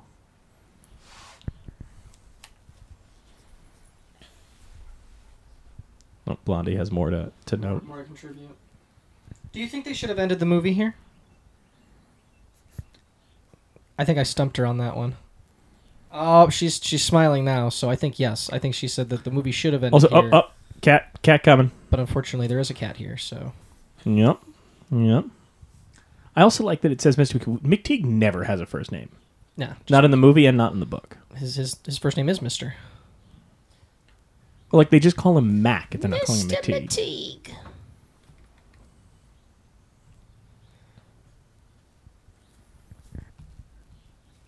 No, ma'am.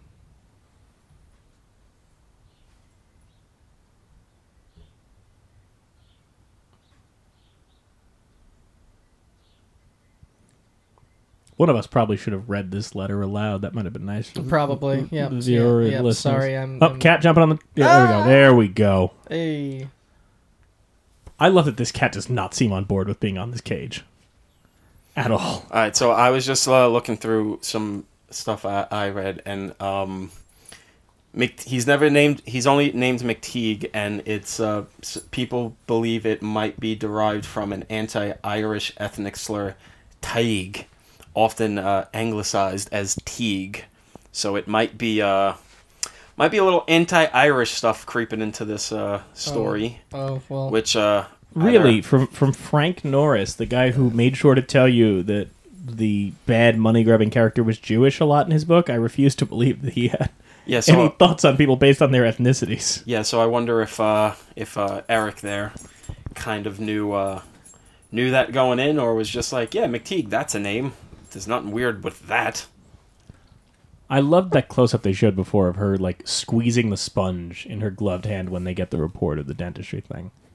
Like, just little flares that Von Stroheim throws in along the way.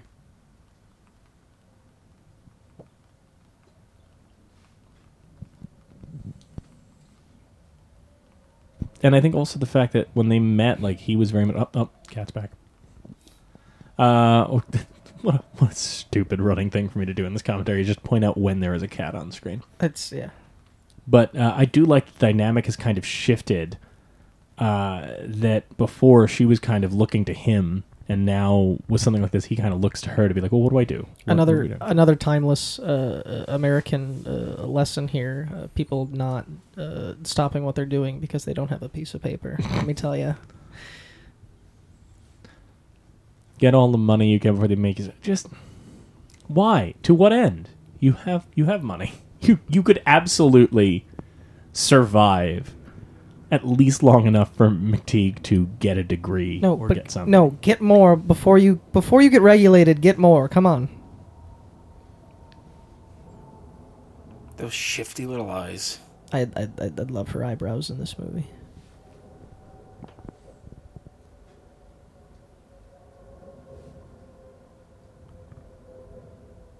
kind of sounds like the Banshee of Inisherin in our headphones right now.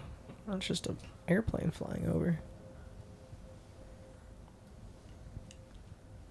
I think that is a great thing, too. The fact that they introduce in earlier, not sure how to introduce is like the cat alongside Marcus. Definitely make sure you associate the cat with Marcus, so that to show us her thinking, you just show us the cat looking at the cage, right? You don't do a flashback to Marcus.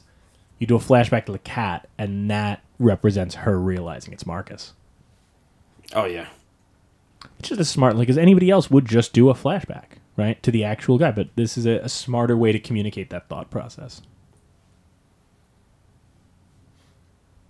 What does it say about dentistry that McTeague could be a successful one? It says at the turn of the century, we really didn't know what we were doing. Yeah. It was just like dentistry was largely just, is this tooth messed up? I'll take it out.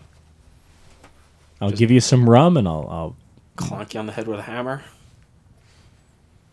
and we'll replace some teeth with some fake teeth, and that's about it.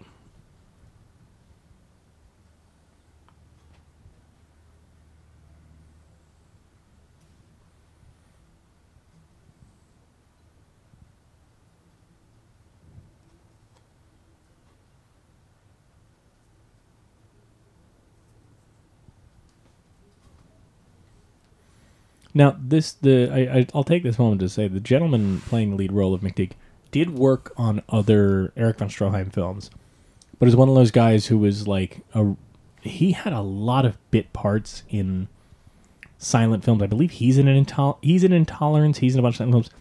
Doesn't really have a career once sound comes in. Whereas Zazu Pitts was able to make the transition, at least to some degree or another. Well, I mean, he looks like he's 55 years old. I don't know how much longer this guy was going. And, yeah, I don't know. I mean, that's just one of the grand tragedies of the transition from silent to sound. Stopping McTeague's practice. The grind began. Yep. Oh, this is the moment everything starts unraveling for them. They're already the grind. What's the phrase we say now? The grind. What, like rise and grind? Rise and grind. Yeah, well, you know the grind set mindset. The grind set mindset. There you go. Even in the 20s, they're like, grind set mindset, boy. Well, in this case, though, the idea of the grind is portrayed as a negative, right? I mean, shit. Even now, it's portrayed as a negative. Everyone just now we've swung all the way back to every moron that says grind set, baby. We're working hard to make that dollar, and everyone's just like, if you say grind set, I know for a fact you're a moron and you fuck with the lights off. But I think it's also like there's a difference between the grind that these people go through and like what we see around the same time, which is Harold Lloyd's character, right? His glasses character, who's the young go-getter, right?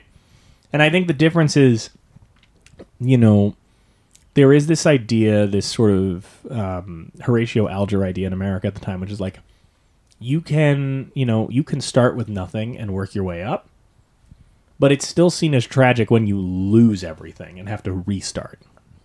And that's what I think is the interesting thing about the McTeague dynamic, is like that he was building a life and then he has it taken away from him. And in American storytelling, like, we don't necessarily like to think about setbacks, right? We like it to be upward trajectory. But we can't conceive of the idea of, like, the government took McTeague's livelihood. Yeah. Rightly so, he wasn't licensed. He should not be doing that. He's pulling people's teeth out with his hands. But, we're losing money every second you sit here. We can't afford, why not? She looks like a ghoul. That's the thing. Yeah. Two are great. Like, Zazu Pitts does a fantastic job of this transformation throughout this movie. Like, you really do get to these are two great performances.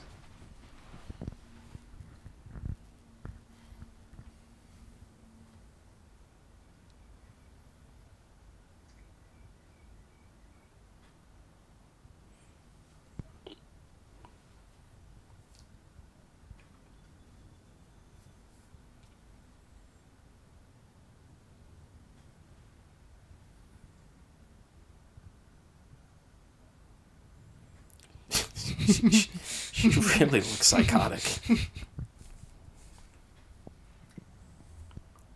Looks like she's wearing a fucking like a Russian hat. Well, that's the fascinating thing is I mean, you look at the shoes, you look at everything. Like she is living an almost poverty lifestyle despite having money, right? Yes. And she won't give him any, like this. This is what it's building up to. Is they're supposed? Look at the way she's trying to make sure he doesn't have any. Like this is. Again, no one is saying that the ending is how things should end, but it's rather just like this is not a way for people to live. Okay, I made it as a joke that looks like she's wearing a Russian hat, but do you actually think maybe it's kind of a point that the Bolshevik Revolution is over, or like kind of happening when this movie starts filming and ends when it's over, that he's making a point about communism? This shot. Look at this shot. Looks like it could be from a goddamn Twilight Zone episode. Oh yeah.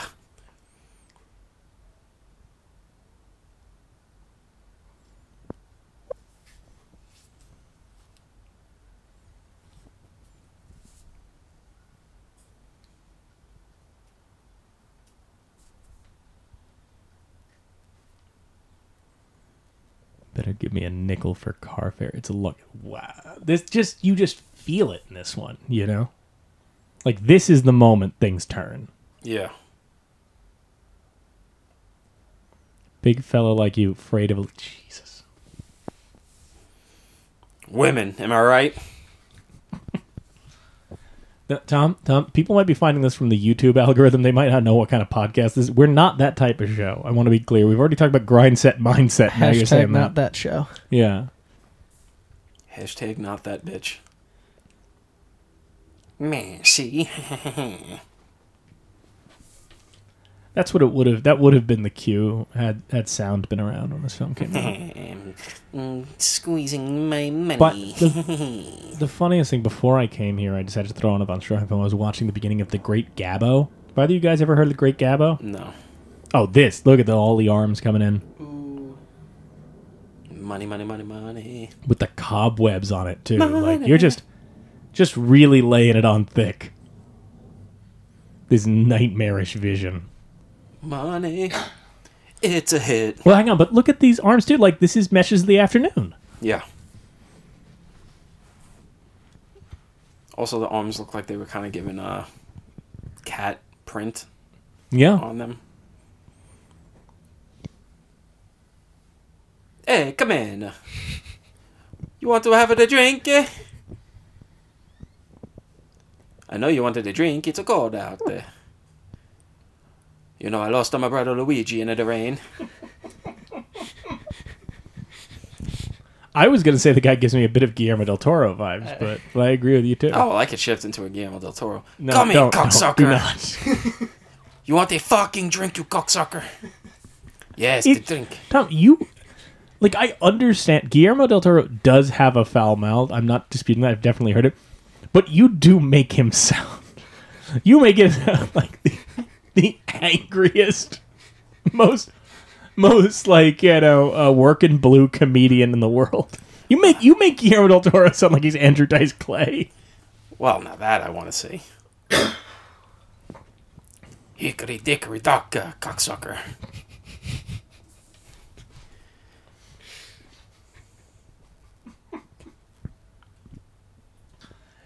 Hickory dickory dock, Kronos is about the clock. Anyway, all right. Kronos is about a vampire with a clock. And the vampire is a cocksucker. I just love her polishing the coins.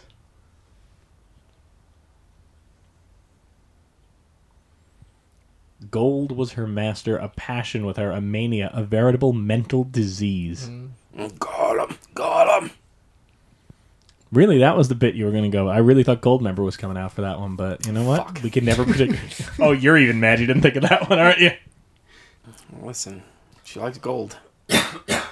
If only his dick was smelted in an unfortunate accident. Unfortunate schmelting accident. An unfortunate schmelting accident. God, this is a slight tangent, but this is a fine little point. Did I tell you I watched all three Austin Powers back to back while I had bronchitis? No, you didn't. So Belle and I took a trip up to. I never say name on the show. That's fine. We were taking a trip up to Kinderhook in New York to see like Martin Van Buren's house, go apple picking, stuff like that. I promised her it for a while, but I got sick like a little while beforehand. Thought I'd be fine. By the time we actually went up there, we had our B&B reservations and everything. I felt like such dog shit that after we toured the Van Buren house that we went there for, we went back to the B&B and I was like, I just need to lie down for like a minute or two. And I couldn't get back up out of bed. I felt so sick. So I was like, can I just put something on the TV? She goes, fine. And I put on Austin Powers because it was on Netflix. And she was like, I don't want to watch Austin Powers. I'm going to take a nap. Kept sleeping in and off. She goes, but after Austin Powers, can I pick what comes on? I said, sure. And then she fell asleep when the credits started rolling on Austin Powers. And Netflix was like, hey, if you don't pick something else, we're rolling right into The Spy Who Shagged Me. And I went, let's see if she even notices when she wakes up. Or she just thinks, man, this movie's long. And again, slept during the end of Spy Who Shagged Me. We rolled right into Goldmember. And at a certain point, she went, how is this the same film? I mean, that 100% tracks with knowing Bella for as long as I have. Gee, I slept for 8 hours. Is Austin Powers greed?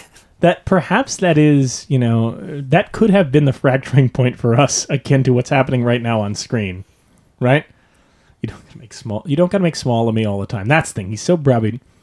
That could have been, maybe for her and I, what broke up the relationship is when she realized that I had all 3 Austin Powers play back to back to back. And she notices it and goes, "You don't make small of me."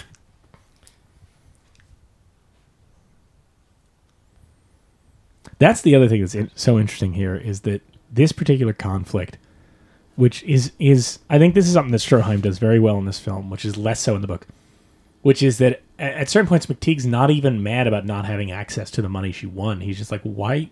Like, at least let me have. If you're going to hoard your money, at least let me have my money, right? Yeah, and that's the thing. What I was saying before is like you get why he gets to the place he gets to. It's not like this out of nowhere thing where it's just, oh well, it's because of greed. It's like, no, you get it. Like if you were in a marriage like this, and you were married to someone who was rich, but they kept taking your money. Yeah, it is a silent film, and you can still hear him screaming at her. That's how big that was, in the best way.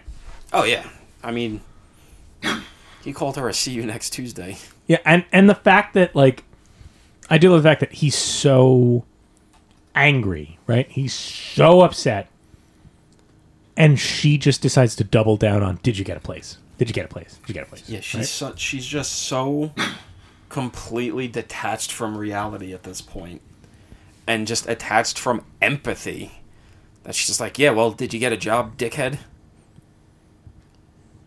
I'm gonna throttle you.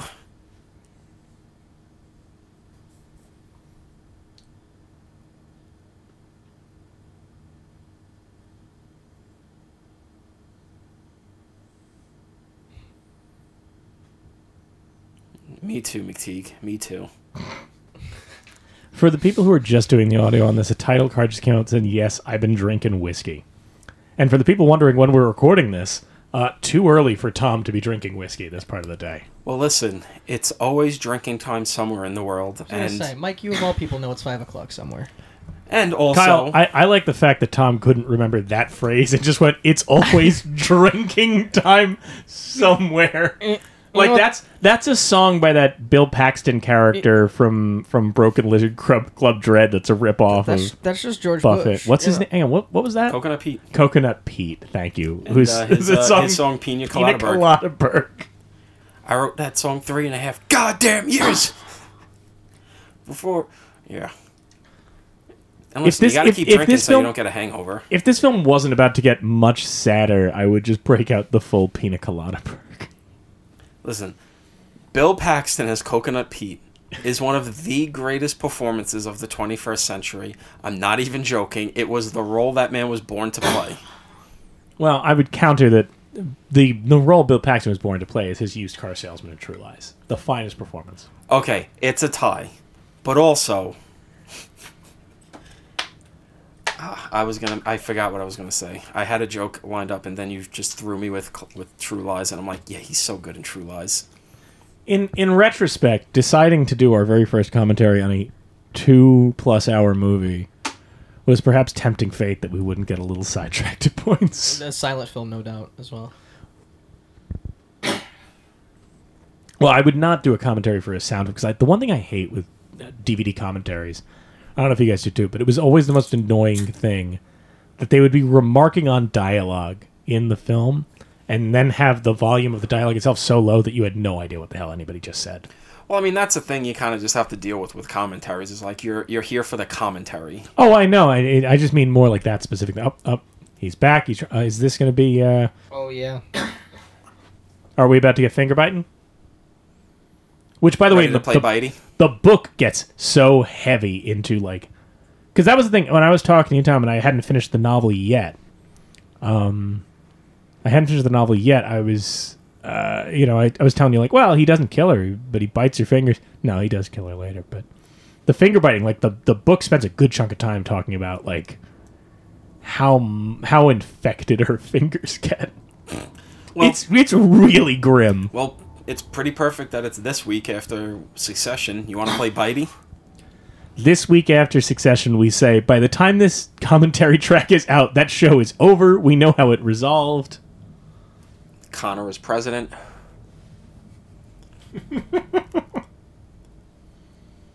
Kendall becomes that universe's version of Elizabeth Holmes. And, I don't know. You want to put all those predictions on the record, huh? No. Okay. I think Roman's not making it out at the end of this season, unfortunately, but we'll see. Yeah, you know what? I do think I could see him just like finally just snapping and killing himself. This is gonna age so poorly. I fucking hope it does, right? I don't want my... See, Tom doesn't listen to the show. He has no idea how many things we've said on mic that the next week, or like by the time they come out, it's just like, oh, I wish we hadn't talked about that. Oh, didn't we? I mean, season 2, more or less internally, was called the season of Ben Affleck because it more or less started. It started with Tom talking about his Phoenix back tattoo. Yeah, his Phoenix back tattoo. Just chewing on J-Lo's butt on a bone. Let's not forget season 1 with all of our comments about things happening at the Capitol when we talked about Mr. Smith Goes to Washington. Oh, yeah. And then panicking the day before that episode's supposed to come out. That's my crowning achievement. Did you guys watch CNN? We might have to re-edit this episode. That's my crowning achievement of this podcast, of just by sheer accidental force of will. That was the... creating the Capitol riots. That really was one of those things. Just the audience has no idea the text chain that went on between the four of us. Of like, oh god, what's happening? Oh no! Yeah, when you even get me going, yeah, maybe we should be a little more sensitive about this. We should maybe delay that. Hashtag not that show. Yeah, hashtag not that show. As Trina's greed grew, Mac's ambition waned and died. They sank lower and lower that Trina might still save from her meager earnings. Like that is, I mean, again, we don't know a lot of relationship stories that end in murder. But that is certainly one of them. I'm sorry, we don't know a lot of them that end in murder, but that is certainly how a lot of stories we know end, is as one person's greed grows, the other's ambition dies, right? But as I was saying, that's kind of... We all kind of know that story, in a sense, as relationships fall apart because one person just gives up internally, right? They get so browbeaten, they just stop. And this is just, like, such a perfect, like, just... example of her falling even further into just being such a miser that she's just gonna buy fucking like expired, undisclosed meat to feed to her husband. I seem to remember, I think in the novel, like after he bites her fingers, he just bounces, right? Like he just disappears for a while, and I think this scene about the meats comes during that period in the novel. Maybe. Like, I think there's something about just, like, we do get a little more time of, like, her just kind of subsisting on her own and still being that miserly, right? Yeah. So even without anybody around her to pressure her into, trying to get the money away, she's still just hoarding it like a maniac. And she's got an uncle at the bank that, like, keeps the money for her, which is a whole thing in the book and was in the longer cut of the film, too, was, like, even her uncle kind of telling her, like, this is insane. And at one point she, like, there's a whole subplot of her taking out little sums of money just to look at it and stroke it. Yeah. And then her uncle eventually being like, let's just, no, just, you can't keep doing this. Yeah. Either take the money as a whole or don't take the money. This is getting weird.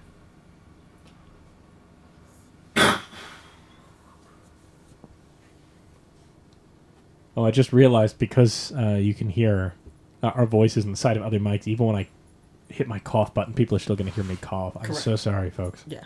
Yeah. I'm going for surgery soon. It will be fixed soon. We're hopefully, by the time you guys are hearing this, I will be out of the hospital. Or I didn't make it out of the hospital. It really could go one of two ways. Great, love that. Did we? Well, you know. Did we make sure that the insurance? This could be a policy posthumous. got This could be a opened up posthumous before, release for all we know. Great, love that. It's gonna be my first Grammy. This is your. This is my your. it's Puff gonna- Daddies, I'll be missing you. Wait, Kyle, what is your reference point for grief-related Grammy tracks? Grief-related. Well, because you're like, this Grammy will be my tracks? first Grammy. Were you referencing like, is there a different posthumous kind of release song that gets a Grammy? I was thinking of Nipsey Hussle and Rex in the Middle within the last. Of course you were. Couple You of years. child. Yeah, I'm reading. I'm reading the Marathon Don't Stop right now, so I've got him on the mind. Yeah. Well, back in the '90s, Kyle, there was a fella named the Notorious B.I.G. I know who Biggie is, Mike. I don't know enough. And- I don't know and as much as I should. He admittedly. was I nominated Tupac for a guy, but- posthumous Grammy for "Mo Money, Mo Problems," which is a fitting song to talk about during this movie. Yeah, fair. And he was nominated, and this could have been a great way to honor Biggie by like giving him a Grammy for this, and instead they gave it to Puff Daddy's tribute song to Biggie. Oh, The "I'll Be Missing You." oh my God! Which samples Sting's "I'll Be Watching You." I mean, every breath you take. I mean, listen. I mean, fuck. Did we really give Puff Daddy the Grammy then, or did we give it to Sting? Because like Sting came out and performed it on the Grammys. Ooh shit! I'm not kidding. Like he came out and he. For the He first sang- time in his life, he had thoughts. That is savage. I'm telling you, the book and the movie just hate McTeague. There's no attempt to be sympathetic to him.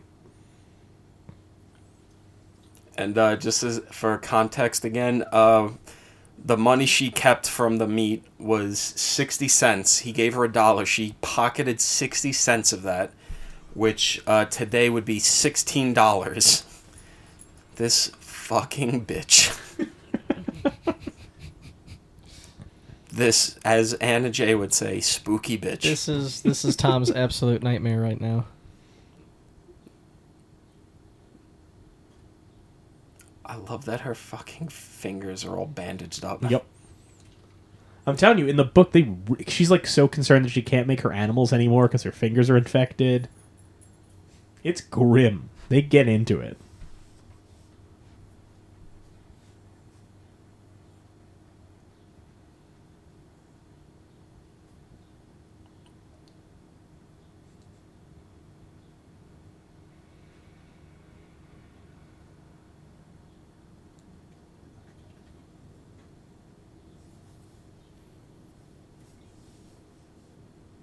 Oh, there's a burn. It might save you a nickel. Got her.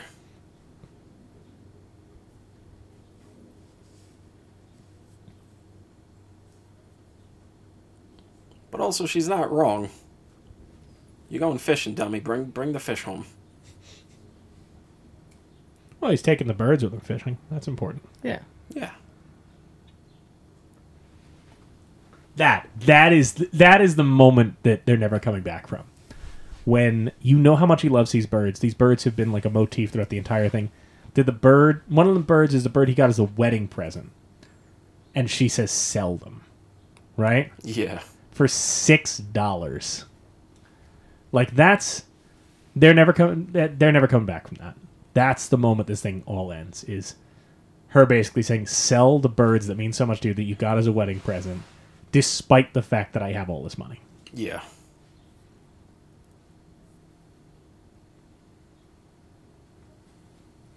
Bye. Well, so long. As he's walking out the door, fucking bitch. Just muttering to himself, fucking bitch. Took bird's nest on her fucking head.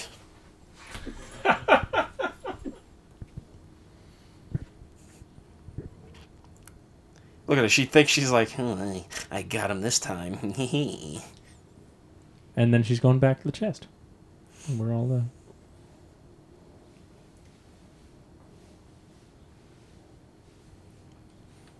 and their god awful little shack because they couldn't have the nice house because she didn't want to touch the money.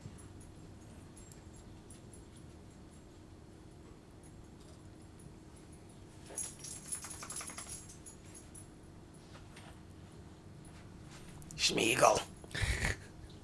Schmeagol.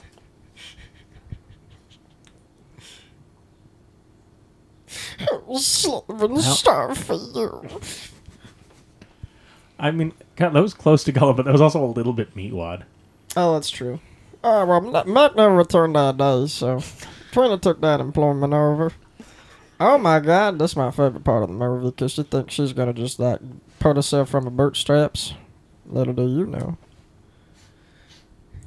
Yeah, so you know when a woman she forces her husband out of the house, she then has to go get some work for herself because you know the Dizzy Broad she ran a good man away. You know we went out, we went fishing, and you know she didn't appreciate that. There's another cat. And they said, I dare say this is the only commentary on Eric von Stroheim's Greed that necessitates knowing Aqua Teen Hunger Force before viewing. number one in the hood, G.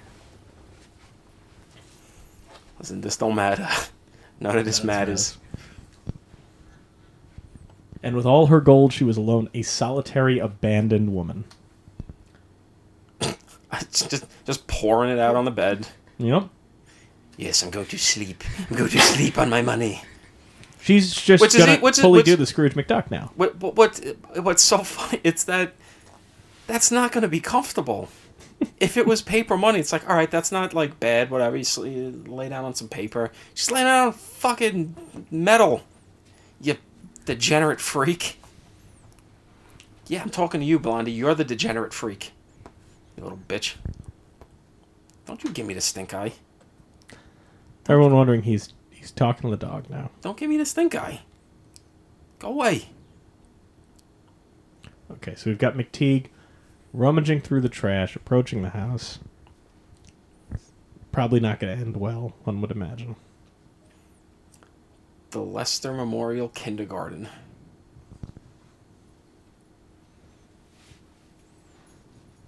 This is one of those things, though, I think that is so interesting, is that, and I think you did used to get this a lot at the turn of the century, like people living in poverty, you know, especially like these stories, these very like William Faulkner-esque kind of stories of these old women who died in poverty cleaning a house, and then you find out they had like a shit ton of money that they just never touched. Well, and if there's one thing that hasn't aged well is that schools have gotten so much safer since then. We have no issues with kindergartens or anything. It's a safe space. Everyone's always good there. God, she is so fucking spooky. Children of the night. What music they make.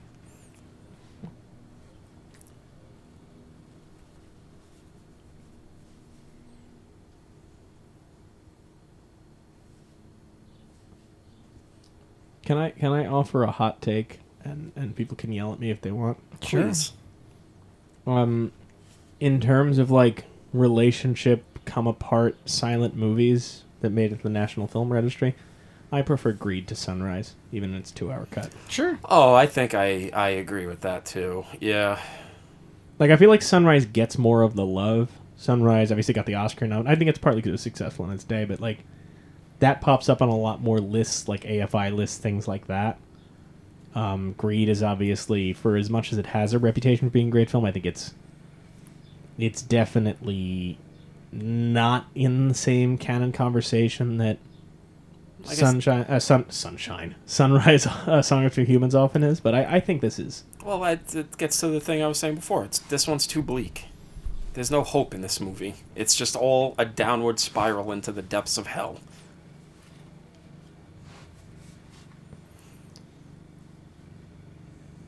I love the way she holds out her hand and shows them the missing fingers. Mm-hmm.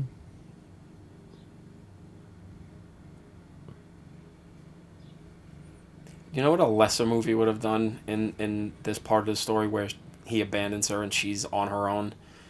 They would have made her a prostitute. Yeah, that's the thing. It would have been cliche, but instead, And I think that's the good thing. That's what I'm saying. That's the Yeah. good thing about this movie is that it feels more natural. It would have been a more movie-like decision. Oh, well, we'll show how far she's fallen. She's being a prostitute. and that's thanks in part to it being having such fidelity to the novel too, I think. But then that even gets to the novel of just like we're gonna, as whatever critiques people have about it. Oh, look at just the shadow through the windows. This is there's no doubt where all this is going now. Yeah.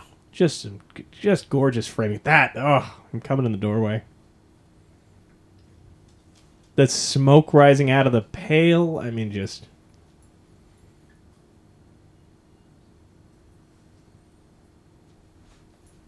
The absolute total darkness behind her too. yeah. This just Merry and then the Christmas. jeez.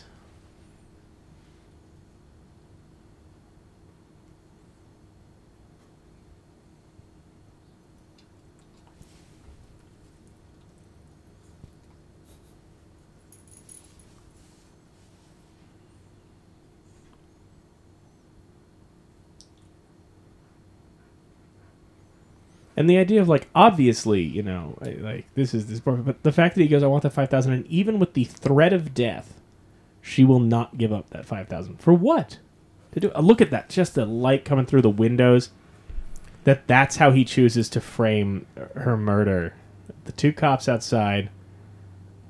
This battle in silhouette through two different door frames. You know what's fucked up because Mike hasn't seen this movie I'm about to reference, and it's crazy that. I wouldn't put it past this filmmaker to reference greed in this movie, but Kyle, do you remember in Halloween Ends when Corey fights Michael in the tunnel? Yeah. And it's shot exactly like this? Yeah.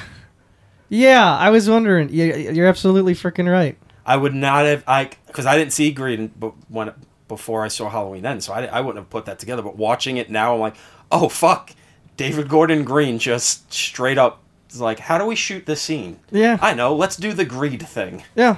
And it's just like sort of like loosely implied too. Yeah, no, you're absolutely right. Which, and again, it's not just a empty reference Cat point. again. It fits Black for Cat this time. it fits the story at that point of Corey's complete descent. You know what I mean? Absolutely. But again, like to go back to Mike's point, saying like why, like even with the threat of death, her life wouldn't change if she gave him the money. She would still be working, cleaning the floors of a kindergarten. And it's different if it's like, you're using the money for something, right? Like we often think of this idea of like, save money for a rainy day, but like there's a certain point where it's like, how bad does it have to rain, right?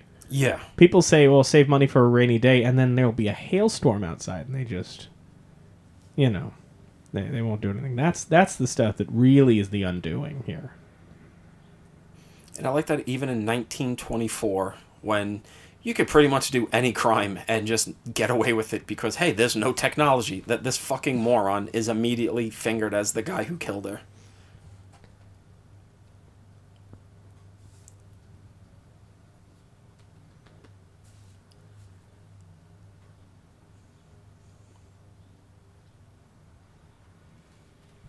Just washing the blood Wiping off. the blood off of his...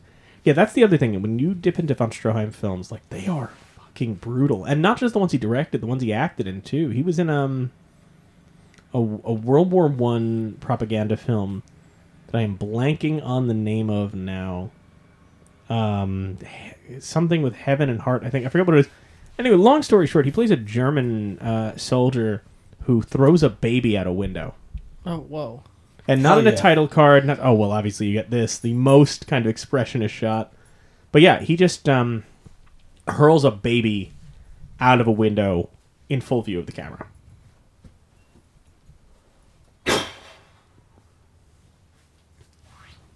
Oh, they do show his name. They showed it on the poster. John Doc McTeague.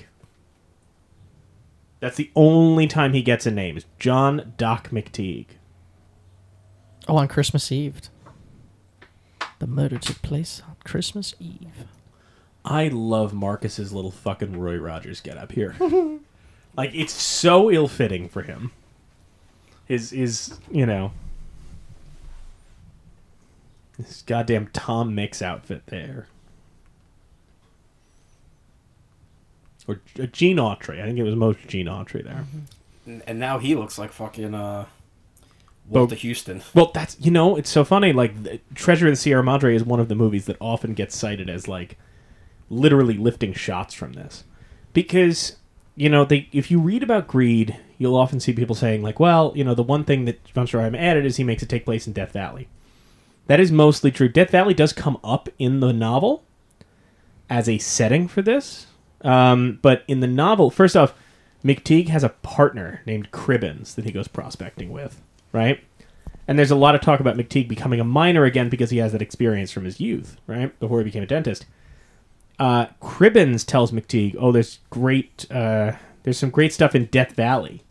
If you want to go there and mine there. And McTeague stays behind for one reason or another. And that's how Marcus finds him. Stroheim decided, all right, you know what? They mentioned Death Valley. Let's shoot in Death Valley just because Death Valley looks cool as hell. Right? Yeah. And we'll just set it there instead. There's also an element in the novel that's very interesting, which is they give you Marcus's interior monologue, and he keeps talking over the sheriff so that the sheriff can never officially deputize him so that he can do whatever he wants to McTeague. So that he's not bound by, like, oh, I need to bring him in alive or anything like that. Because he's going out there just absolutely to murder the hell out of him. And to get the money. But, yeah, as I was saying, Treasure of the Sierra Madre is one of the movies that's often cited as, like, that is absolutely drawing from this, like, straight up full shots and everything. Oh, yeah. So that is... No doubt. I mean, we know the Houstons are an arts family, so I have no doubt Walter took John to see this when he was a kid. Or John went on his own because Walter was busy acting or whatever the fuck, but absolutely. And this Death Valley stuff is so effective visually that I always remember this being much more of the movie. Like, when I first saw this back in college, I just remember this stuff standing out to me so much. And it's like the very last bit of the film.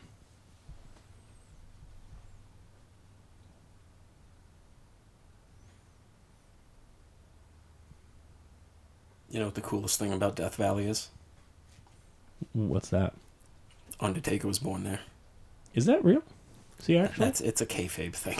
Oh. That That would have ruled. Undertaker, hailing from the depths of Death Valley. Every time he'd come out and just like... Where is he actually from? I don't know, probably like... Look it up. Fucking Missouri. We need to know, before this episode about Eric von Stroheim's Greed ends, we should be able to inform the listener where the Undertaker was born. Mark William Calloway. Yeah, where was Mark William Calloway born? He was born in Houston, Texas. Okay.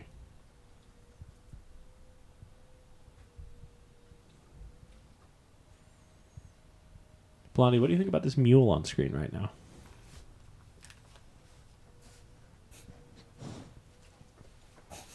We got more sniffs on the mic and another lick. And again, it's back to my face. If it gets much hotter, I don't know. Yeah, so in the novel, there is another person here. With McTeague? Yeah, with McTeague. Like they meet in Death Valley, or They like meet partner at before? the mine. Yeah, it's this guy Cribbins, who's like a shady character. And they break away, but like there is, you know, McTeague's dirt, and I'm certain that I believe in the extended cut, like Cribbins is also a factor there. I don't think there's much that's actually like cut from the novel in what von Stroheim is doing. And if anything, like his 8-hour cut was just going to add backstory to these characters. It was like a, you know, the first hour or something would have just been McTeague's background. Which I don't know if we necessarily needed. I mean, maybe we would. I don't know. Oh, this. Look at that. Even the rattlesnake gets several pages in the novel. So this is all, you know, all from the source material.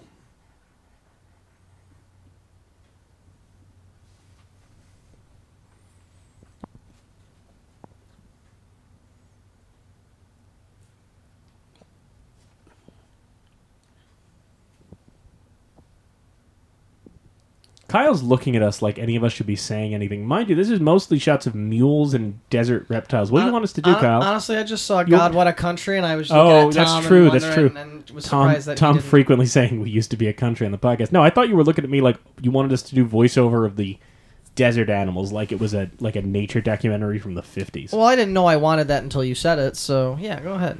So, The rattlesnake seeks out its prey. The Texas rattlesnake, Stone Cold Steve Austin, has just arrived with a steel chair to take out McTeague.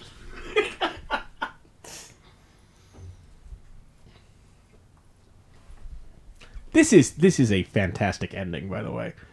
Like, when you think about it, just, we've got no water, we're handcuffed together. Like, what a nightmare. Oh, yeah. I mean, and especially because it's so... Not Spoilers to for say- anybody watching this for the first time who doesn't know how it ultimately concludes, but... It's, like, so out of left field that it ends in the desert. Yeah. But it's natural. It fits. Like, oh, this fucking idiot's trying to run, and he ends up... Because he's a moron. Ends up in the worst Well, place and because to hide. Marcus is also a moron, which I think is super important. Yeah.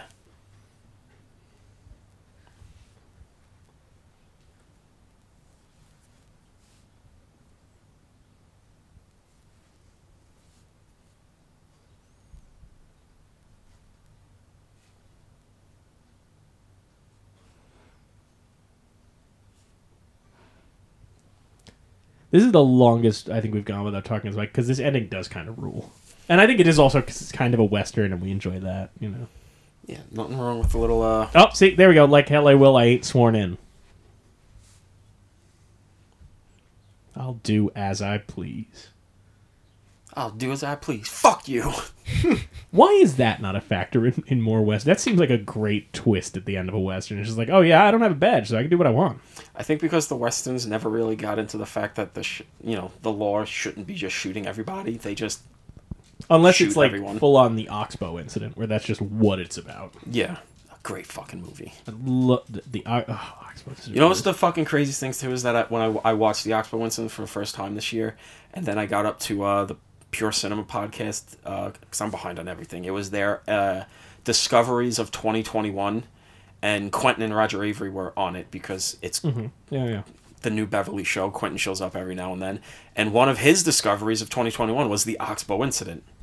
And I was like, oh wow, Quentin, you never saw the Oxbow incident? McTeague was headed for the very heart of Death Valley, that horrible wilderness of which even beasts were afraid. Which, knowing von Stroheim, he's absolutely saying that to let you know McTeague is a beast. That he's less than a beast. Yeah.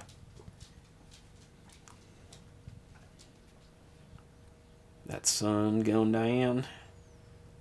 Oh man, we could hear Blondie's feet clacking on the kitchen floor. Yep. On mic, and I wish it had come like 5 seconds later so it would sync up with the mule's hoofs. As Blondie takes a drink of Drink water. of water, which they do not have. While these fucks get desperate for water. See, Blondie, you're contributing. You're a good girl, but you're also a bitch. And I love you.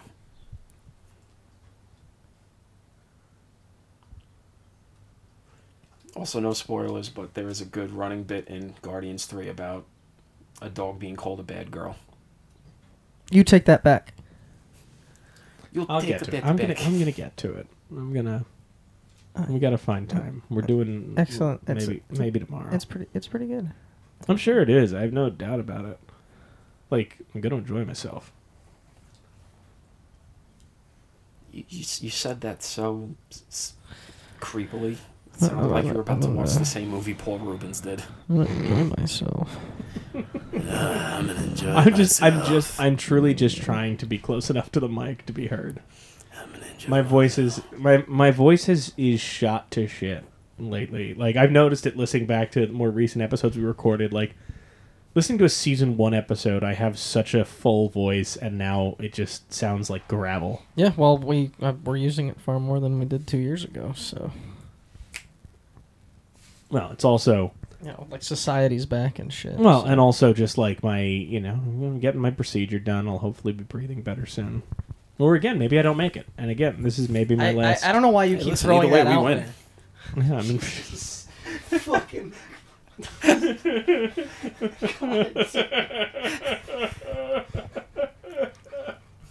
All right, I got 3 breaks during this episode. I even got Kyle involved in one. This is a successful episode for Tommy. I imagine something does go awry in the hospital, and that's truly- there's a new text chain a la the Mr. Smith Goes to Washington episode of Kyle texting Tom going, we maybe need to push this back a bit. You say some things. It's going to be more behind closed doors, me talking to my therapist going, listen, so now I have 2 weeks to laugh at the fact that the thing that we were predicting actually happened, and then it's going to be years of grief. Watch out. Oh, careful, girl.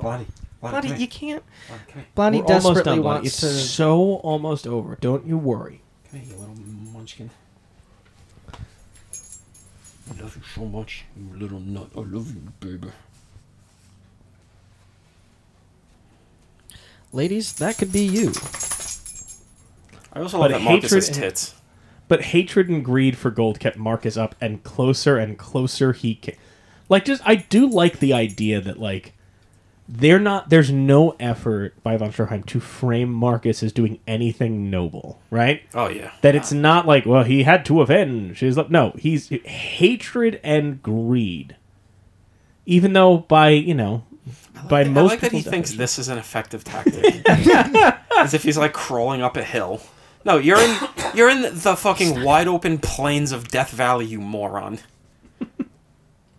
He's wearing the pants that give him 20% well, that's increase that, in sneak. So by the way, don't worry in the about it. novel, there's a great bit a little later where Marcus is debating, like, do I go after the mule or do I stay with McTeague? Because what if McTeague runs away? And he's like, there's no way to run away out here. You can see anything. It's Death Valley. If he runs, I'll spot him.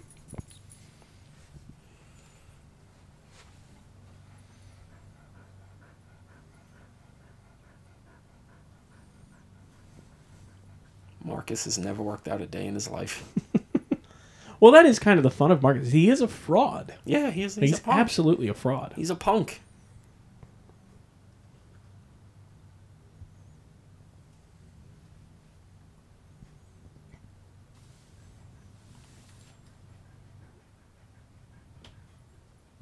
I mean, why would I bring it with me in the middle of a desert? Well, I no, mean, he has it because he's running away. That's the only thing. He's just a fugitive, and he's got it on the mule. He's got it. But the mule got into that, what do they call it? They're going to say it later. It's the type of weed that it gets into that makes it go crazy. The Pineapple Express. Number 4. We're getting tired. Speak for yourself, punk. Yeah, what do they say? It's some kind of... In the novel, they talk about it a lot. Like whatever the thing it eats that makes the donkey go nuts.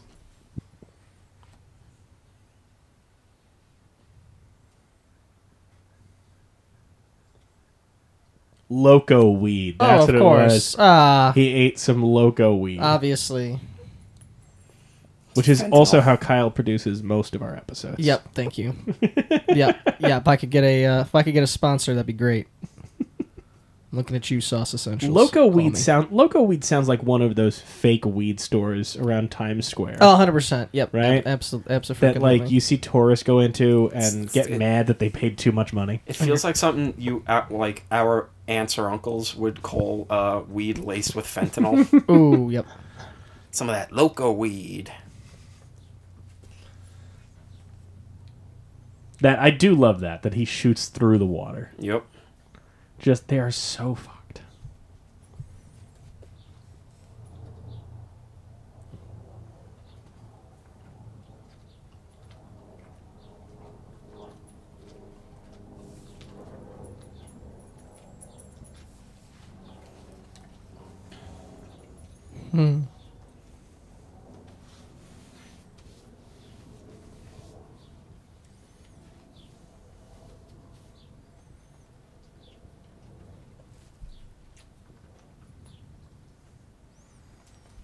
We are dead. Like just that is how a von Stroheim movie is going to end. Is everyone is just fucked.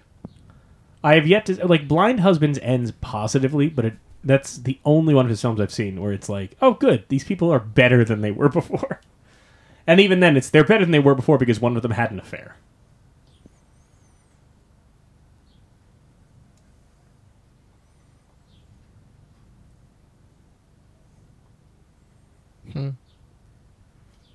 Even if we're done for, I'll take some of my truck along. Yeah, listen, I mean...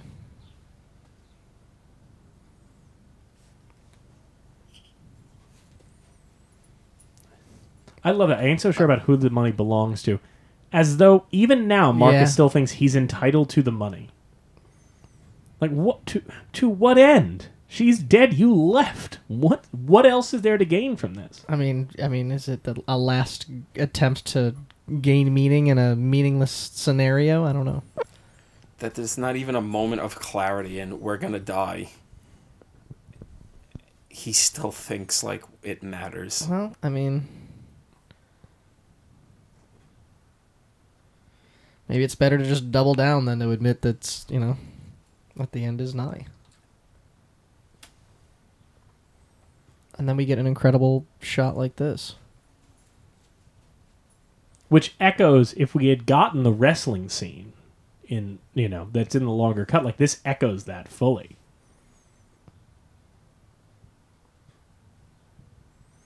And the other thing I love about that shot of Marcus on the ground, is that you kind of don't know, is that blood coming out of his head or is that the water that got shot out of the canteen? Yeah. Right? Like, that's such a clever visual.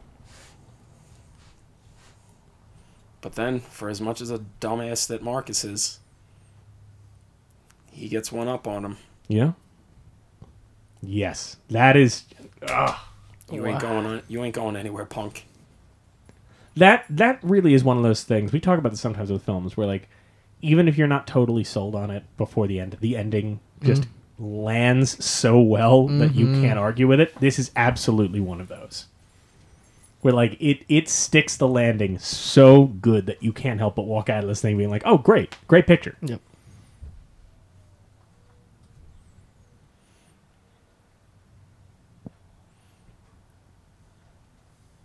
And, I think with that, we have reached the end of our journey.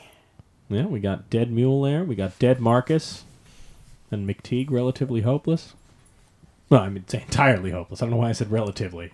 There's no way out of this one. What? Well, in relation to being, sequel? he's still alive and is probably going to die, as compared to, well, he's in a wood chipper now. No, true. And at least he's got all that gold in a bag. So that'd be pretty helpful. Yeah, he's he can eat the gold. It's a hearty source of fiber. I mean, edible gold is a thing. Just ask a million YouTube videos. You know what? What if I in the YouTube video just drop a card for like one of those influencers eating edible gold at this point in the film? Oh, and we return once again to the bird motif. Poor boobs. He tries to grab the bird.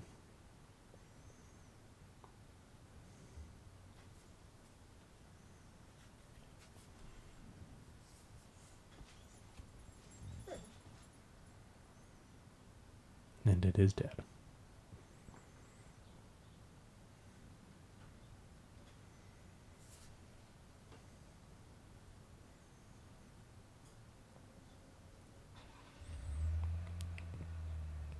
It's like poetry, it rhymes.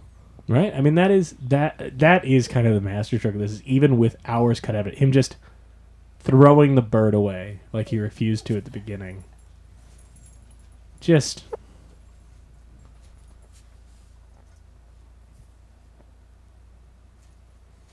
and then just accepting his fate.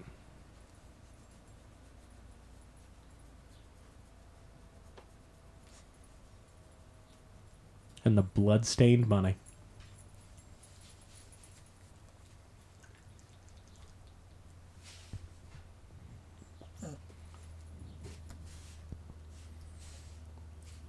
So, with this...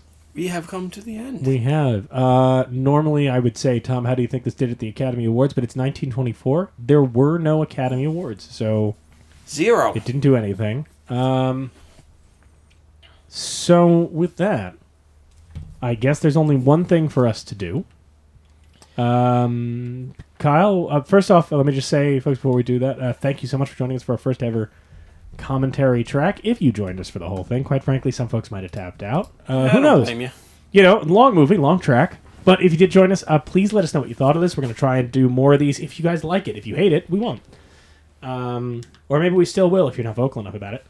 So, without further ado, It's time for our registry picks. A reminder to our listeners, or if this is your first time listening, it needs to be an American film that's at least 10 years old in order to qualify to be in the registry. So, what are you guys picking today?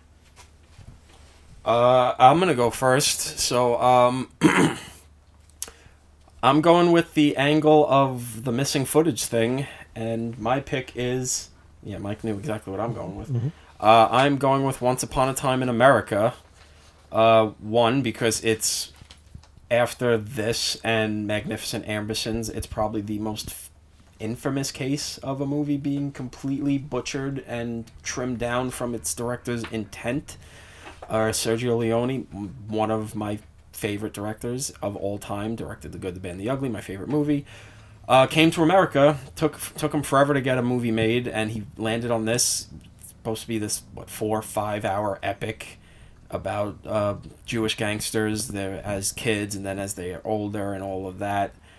And a studio said, no, this will not be this long. You are going to cut it down to around 2 hours, and it's going to be in linear order instead of the flashback structure Leone intended.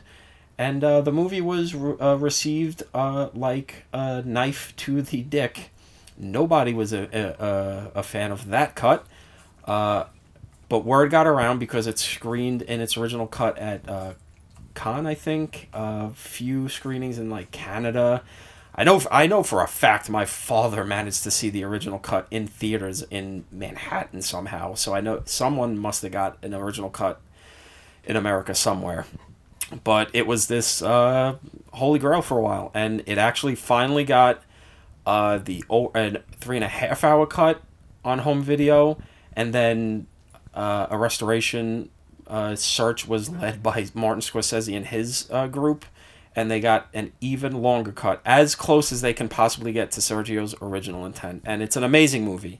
And even if it wasn't the best movie in the world or whatever, which it's not Leone's best, but it's still a fantastic movie.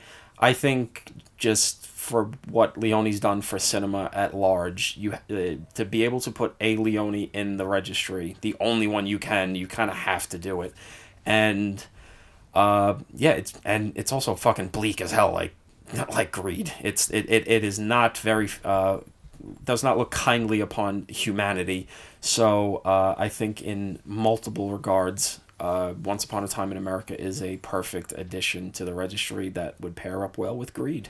It would be a long double feature, but I think it works. To that degree where Tom's mentioning things that are connected to the film but are also outside the film. He's talking about the missing footage. I'm thinking about some of those storylines that kind of reflect on one another and the way that things unfold.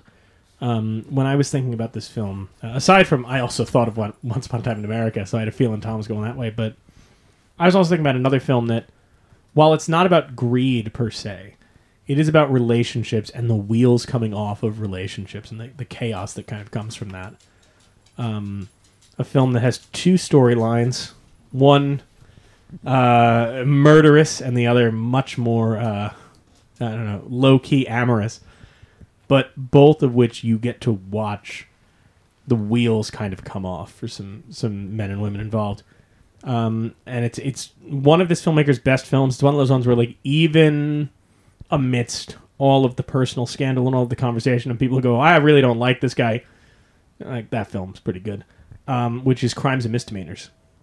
I think Woody Allen's Crimes and Misdemeanors is one of those films that, like, even people who don't like Woody Allen films or don't like Woody Allen or don't like that film hits because it really does just get to the heart of where things can go awry in relationships and the lengths to which people go and the crimes and misdemeanors to which passion will drive us. So I think Crimes and Misdemeanors absolutely needs to be in the National Film Registry. It's one of the darker Allen films, but also one of the best. Incredible Jerry Orbach performance, Alan Alda, just an all-around great cast, great performances that really does try and take, I think in the same way that von Stroheim's Greed offers a criticism of that time in America, so too Crimes and Misdemeanors taps into its era in a really smart and clever way. So, Crimes and Misdemeanors. you.